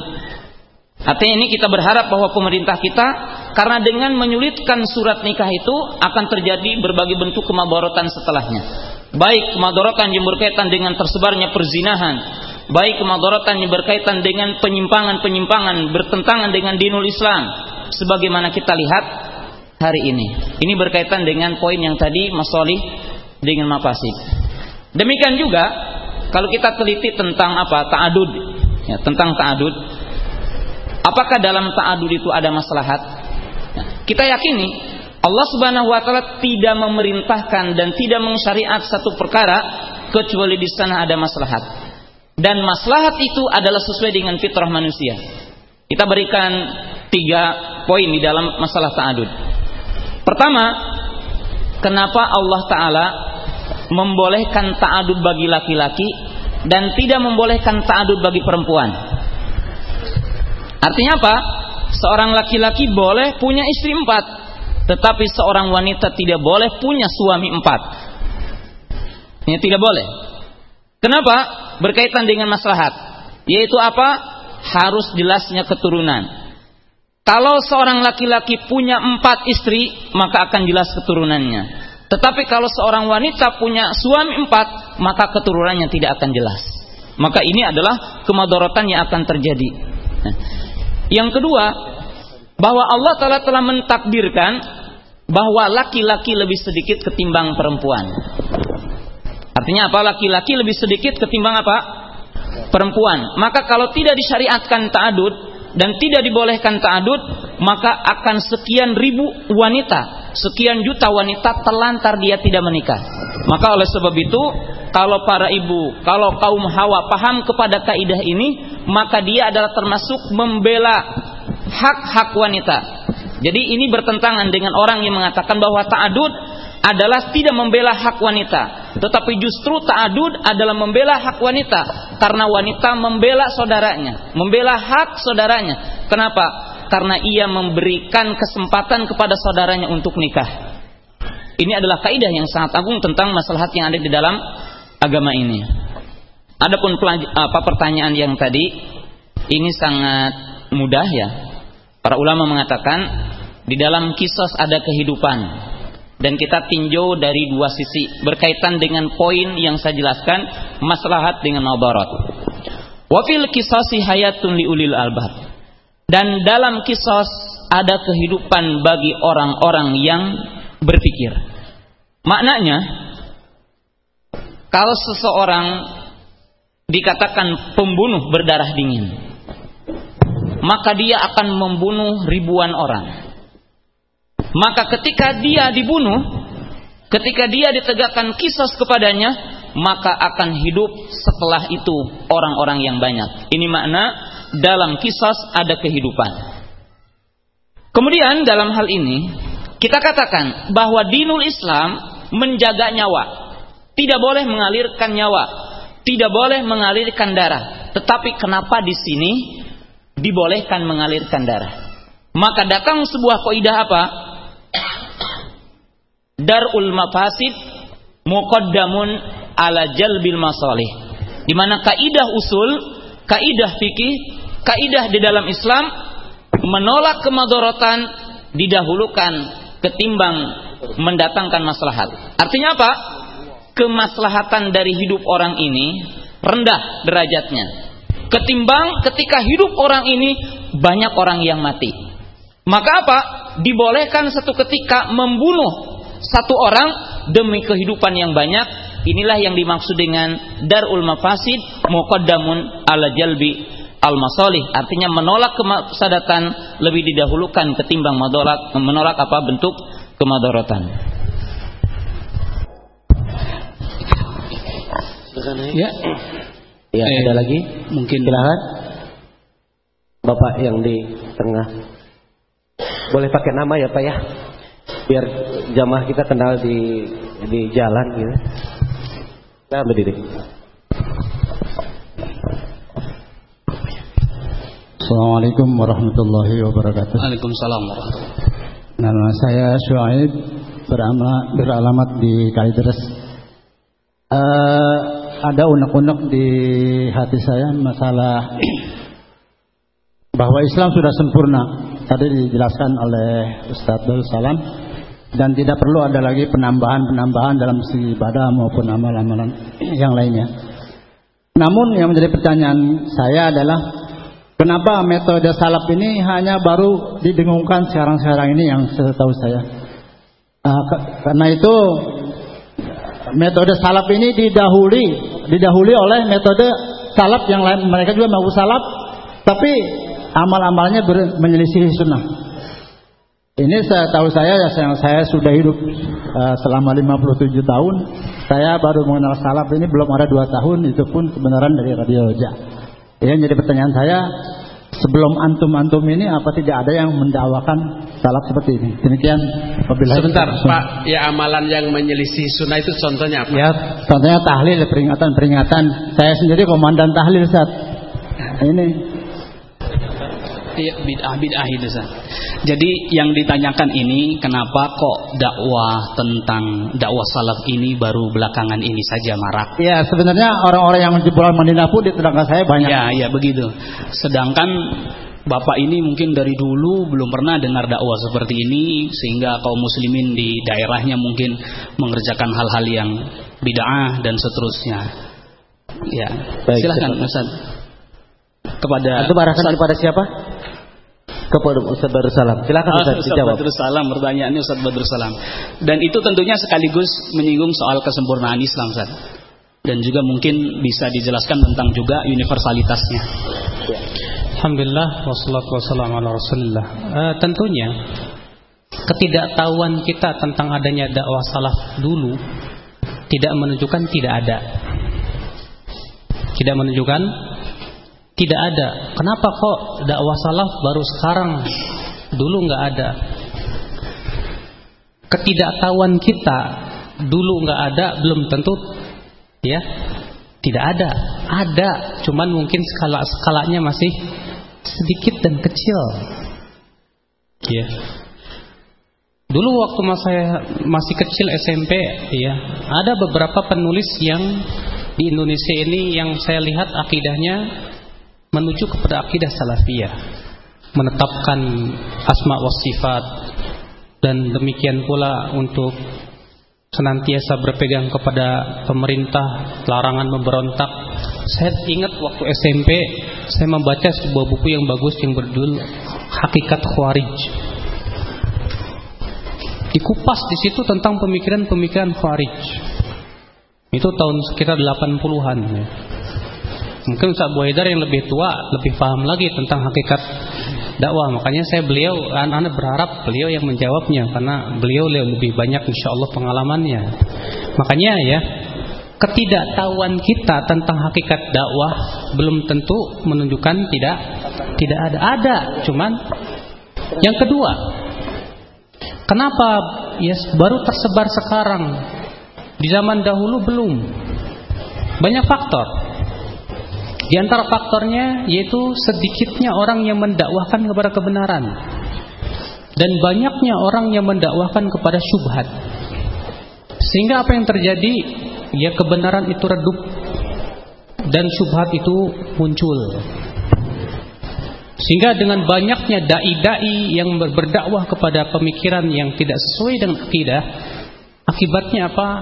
ya, dan sedikit pula orang yang berdakwah, sangat sedikit pula orang yang mendengar tentang hakikat dakwah ini. Nah ini ikhwatul Islam azanillah wa yakum, dan barangkali Ustaz Abu Qatadah dan Ustaz Abu Haidar bisa memberikan tambahan dari jawaban saya. Nah. Iya, silakan. Mungkin Ustaz Abu Haidar. Bismillah, alhamdulillah, wassalatu wassalamu ala rasulillah wa ba'd. Iya, istilah salaf itu sendiri di Indonesia sudah terdengar sejak lebih dari 100 tahun yang lalu, ketika salah satu ormas di Indonesia menyatakan sebagai kelompok salafiyah, dan ormas itu didirikan dalam rangka mengcounter, membendung gerakan yang sebelumnya sudah muncul dengan lahirnya ormas-ormas sebelum itu. Ormas yang dimaksud adalah Muhammadiyah yang saat itu berorientasi pada pemikiran Muhammad Abduh Jamaluddin Al-Afghani yang dianggap sebagai pemikiran aklani Mu'tazilah. Nah, muncul inisiatif dari beberapa kiai-kiai untuk membendung itu dan membawa nama Salafiyah. Itu awalnya. Makanya pesantren mereka disebut pesantren Salafiyah. Kemudian juga menamakan diri sebagai Ahlus Sunnah wal Jamaah dan seterusnya, karena membendung pola fikir aklani yang dibawa oleh ormas pendahulunya. Itu yang saya baca dari sejarah pendirian ormas-ormas tersebut. Akan tetapi yang menamakan diri sebagai kelompok salafiyah ini pun memahami salafiyah tidak seperti yang dibeberkan oleh para ulama. Yang dimaksud salafiyah di sana adalah mengikuti ulama-ulama sebelum mereka. Ulama-ulama terdahulunya itu disebut secara bahasa dengan sebutan salafiyah.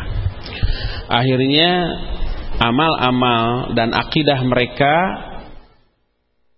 adalah amal dan akidah yang berbeda dengan apa yang dijelaskan oleh para ulama salaf terdahulu. Dari segi akidahnya menganut faham umpamanya Asy'ari dan Maturidi. Dari segi fikih bermadhab kepada salah satu di antara 4 madhab, terutama madhab Syafi'i. Dari segi tasawuf menganut faham Ghazali atau Al-Junaidi. Itulah yang kemudian menjadi definisi dari kelompok Ahlus Sunnah wal Jamaah yang diajarkan di perguruan tinggi negeri di Indonesia. Jadi Ahlus Sunnah wal Jamaah adalah orang-orang yang akidahnya Asy'ari atau Maturidi, fikihnya salah satu di antara yang 4 terutama Syafi'i, dan tasawufnya Al-Ghazali atau Al-Junaidi. Selain itu tidak dianggap sebagai Ahlus Sunnah wal Jamaah. Itu awalnya. Sehingga orang menganggap bahwa Ahlus Sunnah wal Jamaah atau Salafiyah itu adalah orang-orang yang banyak berkutat di dalam amalan-amalan yang dianggap bid'ah, seperti zikir berjamaah, seperti mauludan, seperti tahlilan, seperti marhabaan, seperti perayaan-perayaan di kuburan, kuburin, dan seterusnya. Sehingga sebagian orang merasa fobi dan anti terhadap istilah salaf atau Ahlus Sunnah wal Jamaah ini.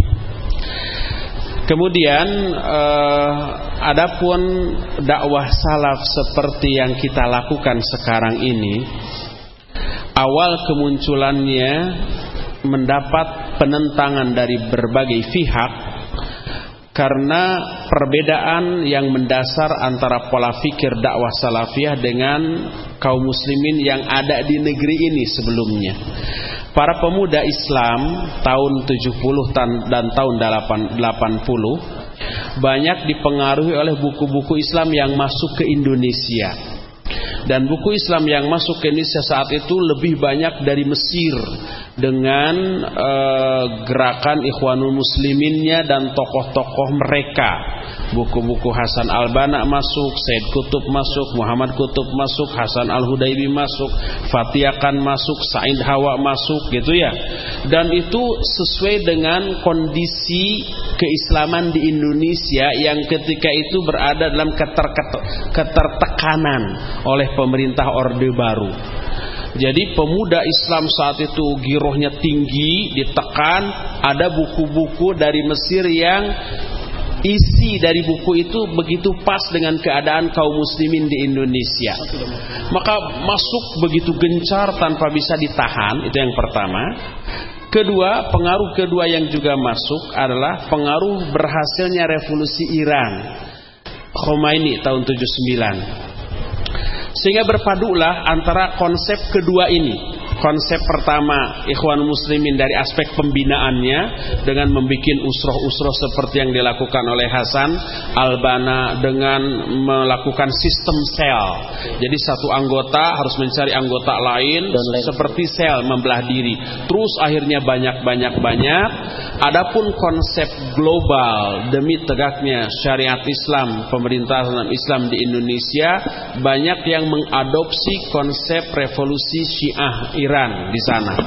Banyak orang gandrung ke Hasan Al-Banna, gandrung ke Ikhwan Muslimin, gandrung ke Khomeini tanpa melihat bagaimana akidah mereka, karena ajaran akidah saat itu yang benar belum masuk ke Indonesia. Baru di akhir tahun 80-an sekitar 88, 89 dan yang lebih gencar lagi tahun 90, mulailah beberapa orang ikhwan ustadz yang baru datang dari Saudi datang ke Indonesia dengan membawa buku-buku dari Saudi, buku-buku akidah, buku-buku manhaj, buku-buku yang berkaitan dengan apa itu salaf, apa itu ahlus sunnah wal jamaah.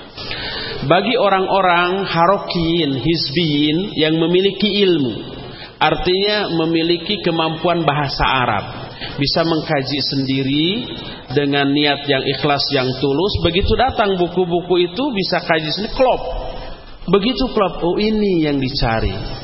Akhirnya sedikit demi sedikit paham, mengerti. Sehingga rata-rata para ustadz atau duat salafin tadinya berlatar belakang harokah. Mungkin mereka tadinya tokohnya, ada imamnya, pemimpinnya, atau minimal pembinanya, minimal ustadznya di sana. Terbiasa dakwah, memiliki ilmu yang dibutuhkan untuk bisa mengkaji sendiri. Kemudian setelah sadar bahwa selama ini salah, kemudian butuh tambahan ilmu, dia belajar lagi. Akhirnya tambah mantap. Adapun bagi harokin yang tidak memiliki background atau dasar ilmu yang cukup, dia hanya mengandalkan fanatisme, semangat menggebu gitu ya, maka begitu datang salaf nggak klop. Karena apa? Karena salaf itu mendasar dalam arti menyentuh yang paling fundamental, tauhid, akidah, baru manhaj dan yang lainnya dibangun di atas dasar ini. Sedangkan pemuda yang tidak berilmu tadi semangat yang menggebu, pokoknya kalau nggak perang pokoknya nggak betul itu, kalau nggak jihad pokoknya ngaco lah gitu ya. Nah seperti itu. Akhirnya walaupun ustadznya sudah rujuk ke salaf, banyak di antara anak-anak buahnya, murid-muridnya yang malah anti memusuhi si ustadz tadi. Nah itu terjadi mulai gencar tahun 90-an. Sehingga mulai pola pembinaan yang dilakukan oleh ustadz-ustadz yang rujuk ke salaf ini mengikuti apa yang dilakukan oleh para ulama, itu kajian-kajian umum yang merujuk kepada kitab-kitab.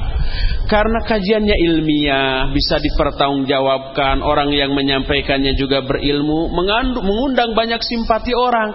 Sedikit demi sedikit bertambah, ada yang rujuk dari harokin, ada yang tambah memusuhi, ada juga yang kesini tidak, kesana tidak, dan futur. Itu berlangsung terus sampai sekarang. Nah, walaupun tadinya para ustadz yang mendakwahkan salaf di kota masing-masing ini tidak saling mengenal, tidak tahu. Tapi murid-muridnya dari umpamanya yang ngaji di Bandung, itu rata-rata mahasiswa yang berasal dari kota lain. Di Jogja ada yang berasal dari Bandung, yang kuliah di Jakarta ada yang berasal dari Bandung. Di Jakarta ada ustaz, di Bandung ada, di Semarang ada, di Jogja, di Gresik semuanya ada. Pas liburan mereka pada pulang, ketemu ikhwan masing-masing. Loh, kok ajarannya sama? Siapa guru antum? Oh, si fulan. Oh, guru anak anu. Akhirnya saling sampai salam.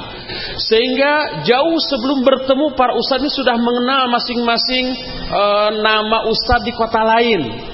Saya umpamanya di Bandung mengenal Ustadz Yazid, Ustadz Abdul Hakim, Ustadz Abu Nida, Ustadz Aunur Rafiq.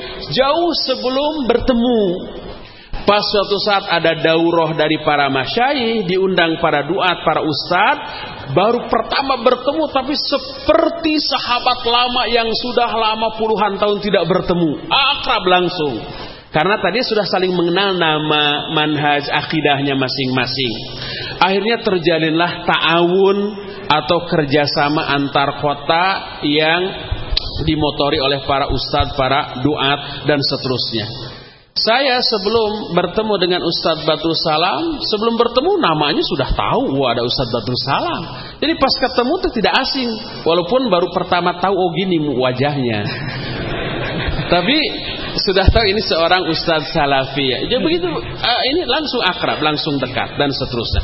Inilah sejarah kronologis perkembangan dakwah Salafiyah sampai sekarang ini. Adapun kalau Bapak tadi baru 2 tahun, barangkali selama ini informasi ini baru nyampainya 2 tahun belakangan. Sebelum-sebelumnya udah dengar tapi dengan versi yang mengerikan gitu ya.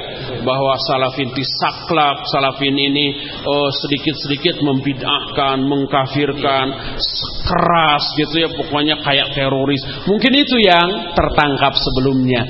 Tapi setelah dengar, oh ternyata nggak sesuai dengan apa yang saya dengar selama ini. Akhirnya datang, akhirnya terus. Rata-rata yang seperti itu. Wallahu a'lam. Ya, jadi begini sebenarnya mungkin perlu dipertegas lagi berkaitan tadi dengan saklek, mudah mengkafirkan, mudah membid'ahkan, atau dengan kata lain yang kemudian beredar, ya yang suka ngebom jangan-jangan juga itu. Sebenarnya bagaimana itu Ustaz? Iya.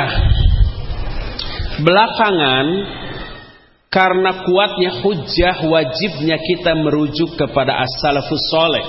Karena dalilnya dari Al-Quran, dari hadis-hadis yang sahih, dari ucapan para sahabat, rujukan para ulama dan seterusnya. Sehingga banyak pihak meyakini yang benar itu betul salaf. Tapi karena mereka ini memiliki pola pikir yang sudah berurat akar, akhirnya mereka mengklaim yang salaf itu kami. Gitu, semua ngaku salaf. Ada yang secara fisik penampilannya menyesuaikan, seperti kita, berjenggot, bergamis, istri-istrinya bercadar gitu ya. Penampilan fisiknya, lahiriahnya persis seperti kita. Ada juga yang tidak, mereka tetap mengakui salaf, tapi kami tidak mengklaim diri sebagai salafi katanya. Tapi kamilah salafi katanya. Tapi penampilannya berbeda dengan kita. Ada yang seperti itu. Dan malu-malu untuk mengatakan salafi. Apa? Sangat malu-malu untuk mengatakan. Ya, malu-malu.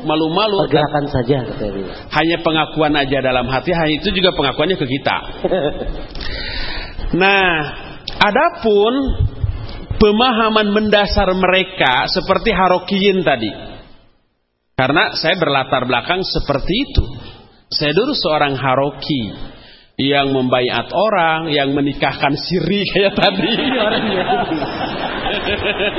Buka kartu ya. Saya sudah tobat dari semuanya itu. Ketika kita ajak mereka ke salaf, mereka nggak bisa membantah dalil-dalil benernya salaf ini. Lalu tapi mereka tidak ingin meninggalkan dunia harokahnya. Mereka adu tawar, bisa nggak harokah yang salafi, katanya begitu. Nah dan seterusnya seperti itu banyak ya. Akhirnya karena mereka meyakini salaf yang benar, mereka tetap dalam keharokahannya tapi mengaku salaf. Akhirnya mereka pun tetap dalam pendiriannya yang tidak menetapkan hukum Allah di muka bumi ini kafir. Kafir juga pendukung-pendukungnya, sehingga ada kaidah di kalangan mereka, malam yukafiril kafir fahuwa kafir. Bahkan man syakka fi kufril kafir fahuwa kafir. Siapa orang yang tidak mengkafirkan orang kafir, dia kafir. Bahkan siapa orang yang ragu-ragu terhadap kekafiran orang kafir, dia pun kafir. Itu mesti mereka pegang teguh. Sehingga negara ini dianggap kafir. Kafir juga semua pendukung-pendukungnya, tapi tetap ngaku salaf. Penampilan fisiknya persis sama dengan kita, tapi isi otaknya beda. Mereka tetap menganggap kafir kepada pemerintah ini, sehingga siapapun yang mendukungnya juga kafir. Sehingga kalau ada orang kafir yang datang dalam rangka untuk memperkuat kekafiran mereka, boleh dibom, boleh dibunuh, boleh dihancurkan, dan seterusnya. Yang seperti itu ada. Dari sini lahir kesan orang-orang salaf yang berjenggot, yang berkopiah, yang bergamis, yang wanita-wanita yang bercadar itu kasar-kasar, keras-keras, saklek-saklek, memukul rata semua yang berpenampilan seperti itu. Sehingga ketika saya dengar sendiri itu, ketika di Masjid Al-Furqan Bandung itu hari Ahad pagi, jam 8 sampai jam 10 ngaji, beres budalan jam 10 ngaji. Nah, mereka ikhwan itu berkelompok pulang. Ada ibu-ibu nuntun anak dari pasar. Anak-anaknya, mah, itu rombongan teroris mah, katanya. Ada yang seperti itu. Karena si anak itu melihat di TV bahwa teroris yang ngebom itu persis seperti itu. Berjenggot, ya, tidak isbal, berkopiah, dan wanita-wanitanya bercadar, dan seterusnya. Ini kesan yang ditangkap oleh anak-anak atau oleh orang yang seperti anak-anak cara berpikirnya. Memukul rata semuanya. Padahal menilai seorang tidak boleh dari penampilan. Ada orang yang penampilannya persis seperti kita dan betul kasar, keras, ngebom, mengkafirkan, saklek ada. Tapi ada juga yang seperti kita. Kita tidak saklek. Tidak boleh kita mengkafirkan seseorang karena perbuatan dosa besar yang dia lakukan, atau bahkan kalau orang itu melakukan perbuatan kufur, tidak boleh langsung kita kafirkan. Harus diteliti dulu ada uzur enggak, jahil apa alim, terpaksa atau tidak, dan seterusnya. Demikian juga kalau seseorang berbuat perbuatan bid'ah, tidak boleh langsung kita cap, kita vonis, oh ini ahli bid'ah, harus dihajar. Enggak. Ahlu sunnah atau salafin adalah orang yang tidak gampang mengkafirkan, membid'ahkan, menyesatkan, harus melalui tahapan-tahapan yang ketat. Ada iqamatul hujjah. Iqamatul hujjah juga kata Syekh Ali Hasan yang mengutip Syekhul Islam Ibn Taimiyah, ada 3 tahap, 3 unsur yang terkandung. Pertama, bulughul hujjah. Yang kedua, fahmul hujjah. Yang ketiga, adamul mawani'. Jadi hujjah itu sampai. Yang kedua, dia faham. Kalau sudah faham berarti penjelasan kita ini benar-benar gamblang. Ada kalanya kita sampaikan tapi orang itu nggak ngerti, nggak paham, langsung kita tuduh ahlul bidah. Nggak boleh. Oleh karena itulah begitu ketat ya kriteria membid'ahkan, menyesatkan, apalagi mengkafirkan, tidak segampang itu. Makanya kita tidak pernah mengucapkan, apalagi di forum, mengkafirkan orang tertentu, membid'ahkan orang tertentu, menyesatkan orang tertentu. Enggak.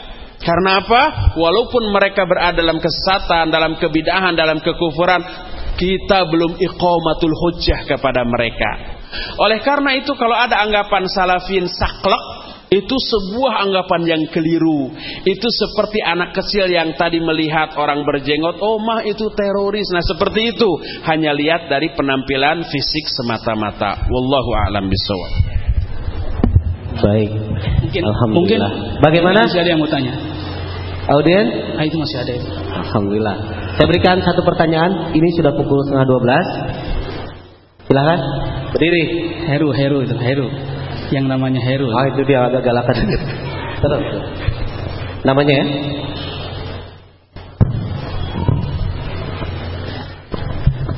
Assalamualaikum warahmatullahi wabarakatuh. Waalaikumsalam warahmatullahi wabarakatuh.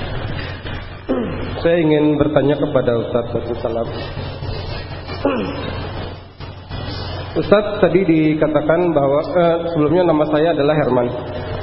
Tadi dikatakan bahwa Islam adalah agama yang sempurna. mohon maaf apabila pemikiran saya mungkin salah. Yang saya tangkap berarti bahwa Islam tidak membutuhkan ilmu lain. Yang jadi pertanyaan saya adalah, lalu bagaimana kita menjawab setiap permasalahan umat, misalnya di dalam hal kenegaraan, politik, budaya, teknologi, bahkan sampai permasalahan yang sangat privat, tanpa kita harus jatuh ke dalam kebid'ahan atau kemudorotan. Itu saja. Terima kasih. Assalamualaikum warahmatullahi wabarakatuh. Tadi pertanyaan kepada Ustaz Badrus Salam tadi ya. Kepada Ustaz Badrus Salam pertanyaannya. Baik, ini sama sekali tidak bertentangan dengan kesempurnaan Islam. Kenapa? Pertama, bahwa Allah Subhanahu wa taala berfirman ketika mensifati Al-Qur'an, ya, tibyanan likulli syai', bahwa Al-Qur'an telah menjelaskan segala sesuatu. Maka Allah Subhanahu wa taala menurunkan ayat-ayat Al-Qur'an dan Rasulullah bersabda dalam hadis-hadis memberikan kaidah-kaidah baku dan pokok. Dengan kaidah-kaidah itu seseorang bisa memahami bahwa ini sudah dijelaskan oleh Islam. Tidak mungkin ya semua perkara satu persatu dibahas di dalam Al-Quran atau hadis. Namun tentu di dalam ayat-ayat dalam Al-Quran dan hadis, ya, Allah memberikan sebuah hukum-hukum di mana setiap hukum itu mengandung ilat-ilat, yaitu wasfun zahirun mundhabit.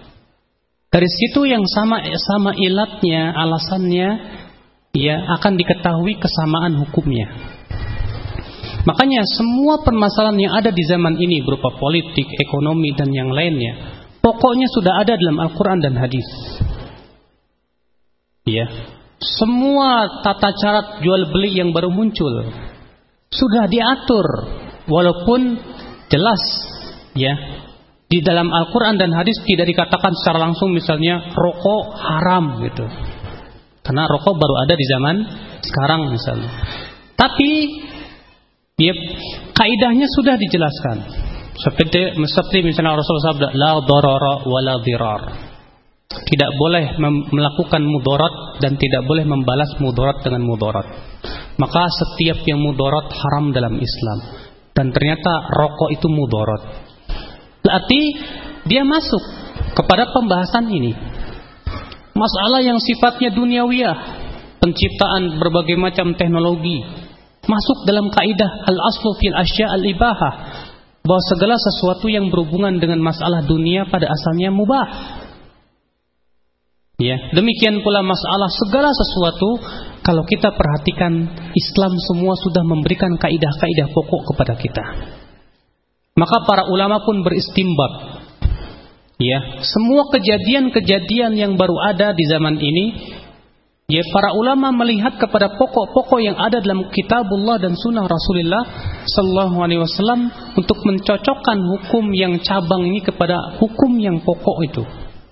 Maka disinilah butuh adanya mujtahidin, para ahli ijtihad, untuk menilai suatu perkara itu, ya, halal atau haram dengan cara mengkiaskan dan menganalogikan kepada hukum pokok yang ada dalam Al-Quran dan hadis. Ini jawaban dari saya, dan Ustaz Abu Qatada akan berikan tambahan. Tafadhol. Bismillah. Pertanyaan ini mungkin saya anggap adalah pertanyaan yang paling bagus, ya, dari seluruh pertanyaan yang tadi. Justru panitia tolong dicatat. Jadi pertanyaan inilah yang saya tunggu dari tadi.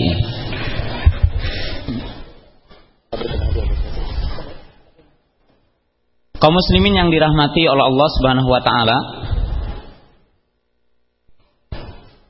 dan inilah mungkin nanti Ustaz Abu Haidar akan menjelaskan. Artinya apa?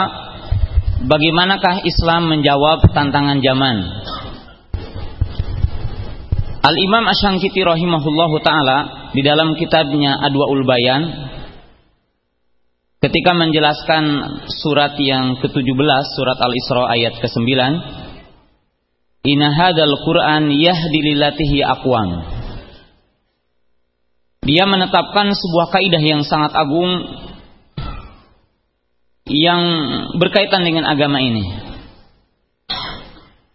yang mengatakan at-taqaddum la yunafi as-sabat was-sabatu la yunafi at-taqaddum, yang artinya bahwa keaslian dan keorsinilan dinul Islam itu tidak akan bertentangan dengan kemajuan zaman, dan kemajuan zaman itu tidak akan bertentangan dengan keaslian Islam. Yang artinya apa? Kalau kita berpegang teguh kepada kemurnian Islam, berpegang teguh kepada Al-Quran dan Sunnah secara utuh, itu tidak akan menafikan kemajuan zaman. Dan kalau kita mengikuti perkembangan zaman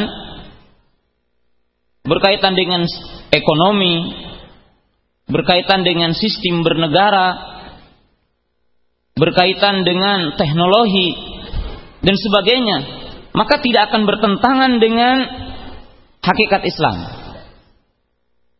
Kenapa? Karena Islam salihun likulli zamanin wa makan, salihun wa musallihah. Karena Islam ini relevan, sesuai, dan akan senantiasa memberikan maslahat bagi setiap zaman, bagi setiap waktu. Justru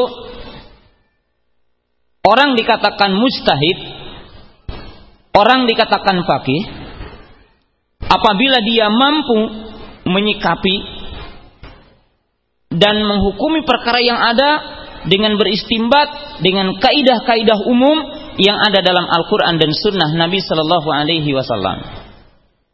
Saya akan berikan beberapa contoh.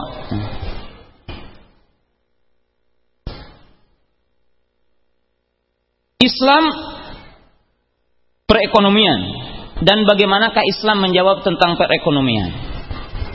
Maka Islam itu ketika menjawab dan menjelaskan ini sifatnya adalah syumuliyah, sifatnya adalah global dan melihat dari berbagai sisi. Saya akan berikan contoh. Ketika sekarang kita berbicara tentang masalah perdagangan, perekonomian, salah satu langkah kita adalah umpamanya membikin bank-bank yang dinamakan dengan bank syariah. Nah, kalau pandangan yang benar, apakah cukup untuk menjawab tentang permasalahan yang menimpa kepada umat ini dengan membikin bank-bank syariah?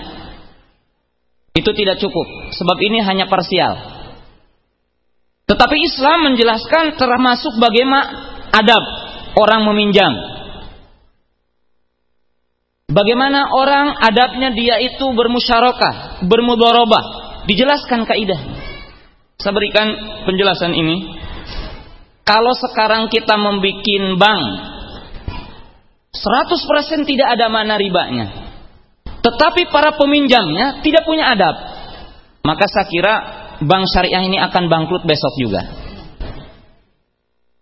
Maka Islam mengajarkan bagaimana pertama motivasi agar si peminjam ini mampu untuk berdagang, punya proporsional agar dia berdagang. Diajarkan di dalam hadis-hadis Nabi Sallallahu Alaihi Wasallam tentang bagaimana para sahabat berdagang. Seorang sahabat yang bernama Urwah Al-Bakiri dikasih uang oleh Rasul untuk membeli kambing akikah. Ternyata pulang dengan kambing yang satu dengan uang yang pertama tadi. Kata Rasul, wahai Urwah, kalau kamu aku beri segenggam tanah, pulang kamu akan menjadi segenggam emas. Ini menunjukkan apa? Bahwa para sahabat punya profesional, punya keahlian. Ya, seperti negara ini untuk membangkitkan ekonomi dan untuk memberikan kesejahteraan kepada kaum muslimin bukan dari sisi disedikitkan keturunannya, tidak ada, bukan jawaban. Tetapi apa? Memberikan pemahaman-pemahaman yang jelas, adab-adab yang jelas bagaimana seorang mukmin itu berdagang. Sebab kata Nabi Sallallahu Alaihi Wasallam ketika ditanya ayul kasbil atyab, Qala amalu rajul biyadihi wa kullu bai'in mabrurin. Lihat, ketika Nabi SAW ditanya tentang kasab apa yang paling baik, maka Nabi SAW mengatakan, orang yang memiliki keahlian, orang yang makan dengan keahliannya, orang yang makan dengan tangannya. Maka di sini lihat, Islam mengajarkan tentang bagaimana berekonomi. Artinya apa? Kalau orang itu telah menjadi Sunni, orang itu telah menjadi Salafi, tidak akan loyo berdagang, tidak akan loyo berusaha. Kalau antum jadi seorang manajer, kalau jadi seorang pekerja, maka ia akan paham kepada sebuah ayat. Inna khairu man istajarta al-qawiyul amin. Orang yang paling berhak dipekerjakan siapa? Orang yang punya profesional dan punya apa? Punya amanah. Kaidahnya ada. Bahkan kita akan menyampaikan dan dikatakan, tidak ada satu syariat, tidak ada satu peraturan yang sempurna seperti Islam, yang menolak setiap madarat seperti Islam, yang mendatangkan setiap maslahat bagi umatnya, bagi manusia. Berikan contoh satu, di mana di sini dibikin kaidah-kaidah, yang kaidah-kaidah ini sebagaimana tadi jelaskan mendatangkan maslahat dan menolak madarat. Sistem jual beli. Satu saja yang saya sering memberikan contoh karena mudah dan banyak terjadi. Ada yang dikenal di kita ini kerjasama dari sebidang tanah. Ada di dalam Islam kerjasama yang dibolehkan, kerjasama yang diharamkan.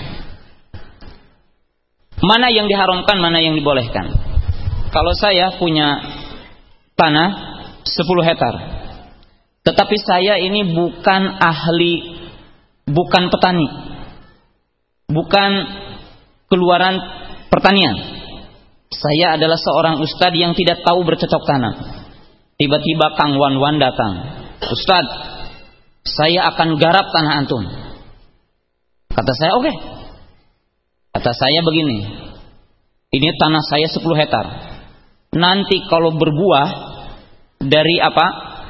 Dari sawit ini, sebelah sana milik antum, sebelah saya, sebelah sini adalah milik saya. Maka ini dilarang dalam Islam. Kenapa dilarang dalam Islam? Karena terjadi kemadorotan di dalamnya. Adanya boror, adanya goror. Dimungkinkan tanah yang sana gembur, subur, maka buahnya hebat. Tetapi yang sebelah sini ternyata tandus, maka buahnya sedikit, terjadilah kemadorotan. Bagaimana caranya? Caranya dibagi hasil dari seluruh hasilnya. Lihat, ini kaidah Islam. Jadi Pak, kaum muslimin yang dirahmati oleh Allah Ta'ala, jika kita paham kepada syariat Islam, kita paham kepada kaidah-kaidah Islam, kita akan paham. Sekarang kita bernegara. Apakah Islam membahas tentang bernegara? Kita katakan, man fasala baina din wa siyasah fahuwa zindik. Jadi barang siapa yang memisahkan Islam dengan negara, maka dia adalah orang zindik. Bahkan bisa kafir orang yang memisahkan Islam dengan negara. Kenapa? Bahwa ayat di dalam ayat Al-Quran, ya ayyuhalladzina amanu ati'ullaha wa ati'ur rasul wa ulil amri minkum. Wa qala Nabi sallallahu alaihi wasallam, usikum bi taqwallahi azza wajal was-sam'i wat ta'ah wa in ta'amaru 'abdun habasyiyun. Lihat, dalam ayat Al-Quran nasihat untuk taat kepada amir. Ini adalah siasah. Di dalam hadis ketika para sahabat meminta nasihat, maka setelah nasihat kepada ketakwaan, nasihat untuk mentaati pemimpin. Artinya pemimpin yang mukmin, ya, yang tidak memerintahkan dalam perkara maksiat. Ini menunjukkan bahwa dinul Islam adalah menjelaskan semua itu. Bahkan kalau saya ditanya, apakah di dalam Islam diajarkan bagaimana cara membuat kue? Saya katakan, diajarkan dalam Islam bagaimana cara membuat kue. Mana ayatnya? Fas'alu ahla dzikri in kuntum la ta'lamun. Nah, kalau kita tidak tahu, tanya kepada tukang kue. Kita akan tahu. Allah Ta'ala berfirman, fas'alu ahla dzikri in kuntum la ta'lamun. Ini tentang sumuliah Islam, dan kalau kita ungkap seperti tadi dikatakan, ini tidak cukup waktunya tentang bagaimana Islam membahas tadi maslahat, madarat dan kesempurnaannya. Allah a'lam. Ya, baik ikhwatul iman, sementara ini kita tutup dulu sesi pertama kita pada kali ini, wallahu alam. Dan kami juga ucapkan terima kasih kepada para asatidz kita. Sallallahu alaihi wa sallam. Assalamualaikum warahmatullahi wabarakatuh.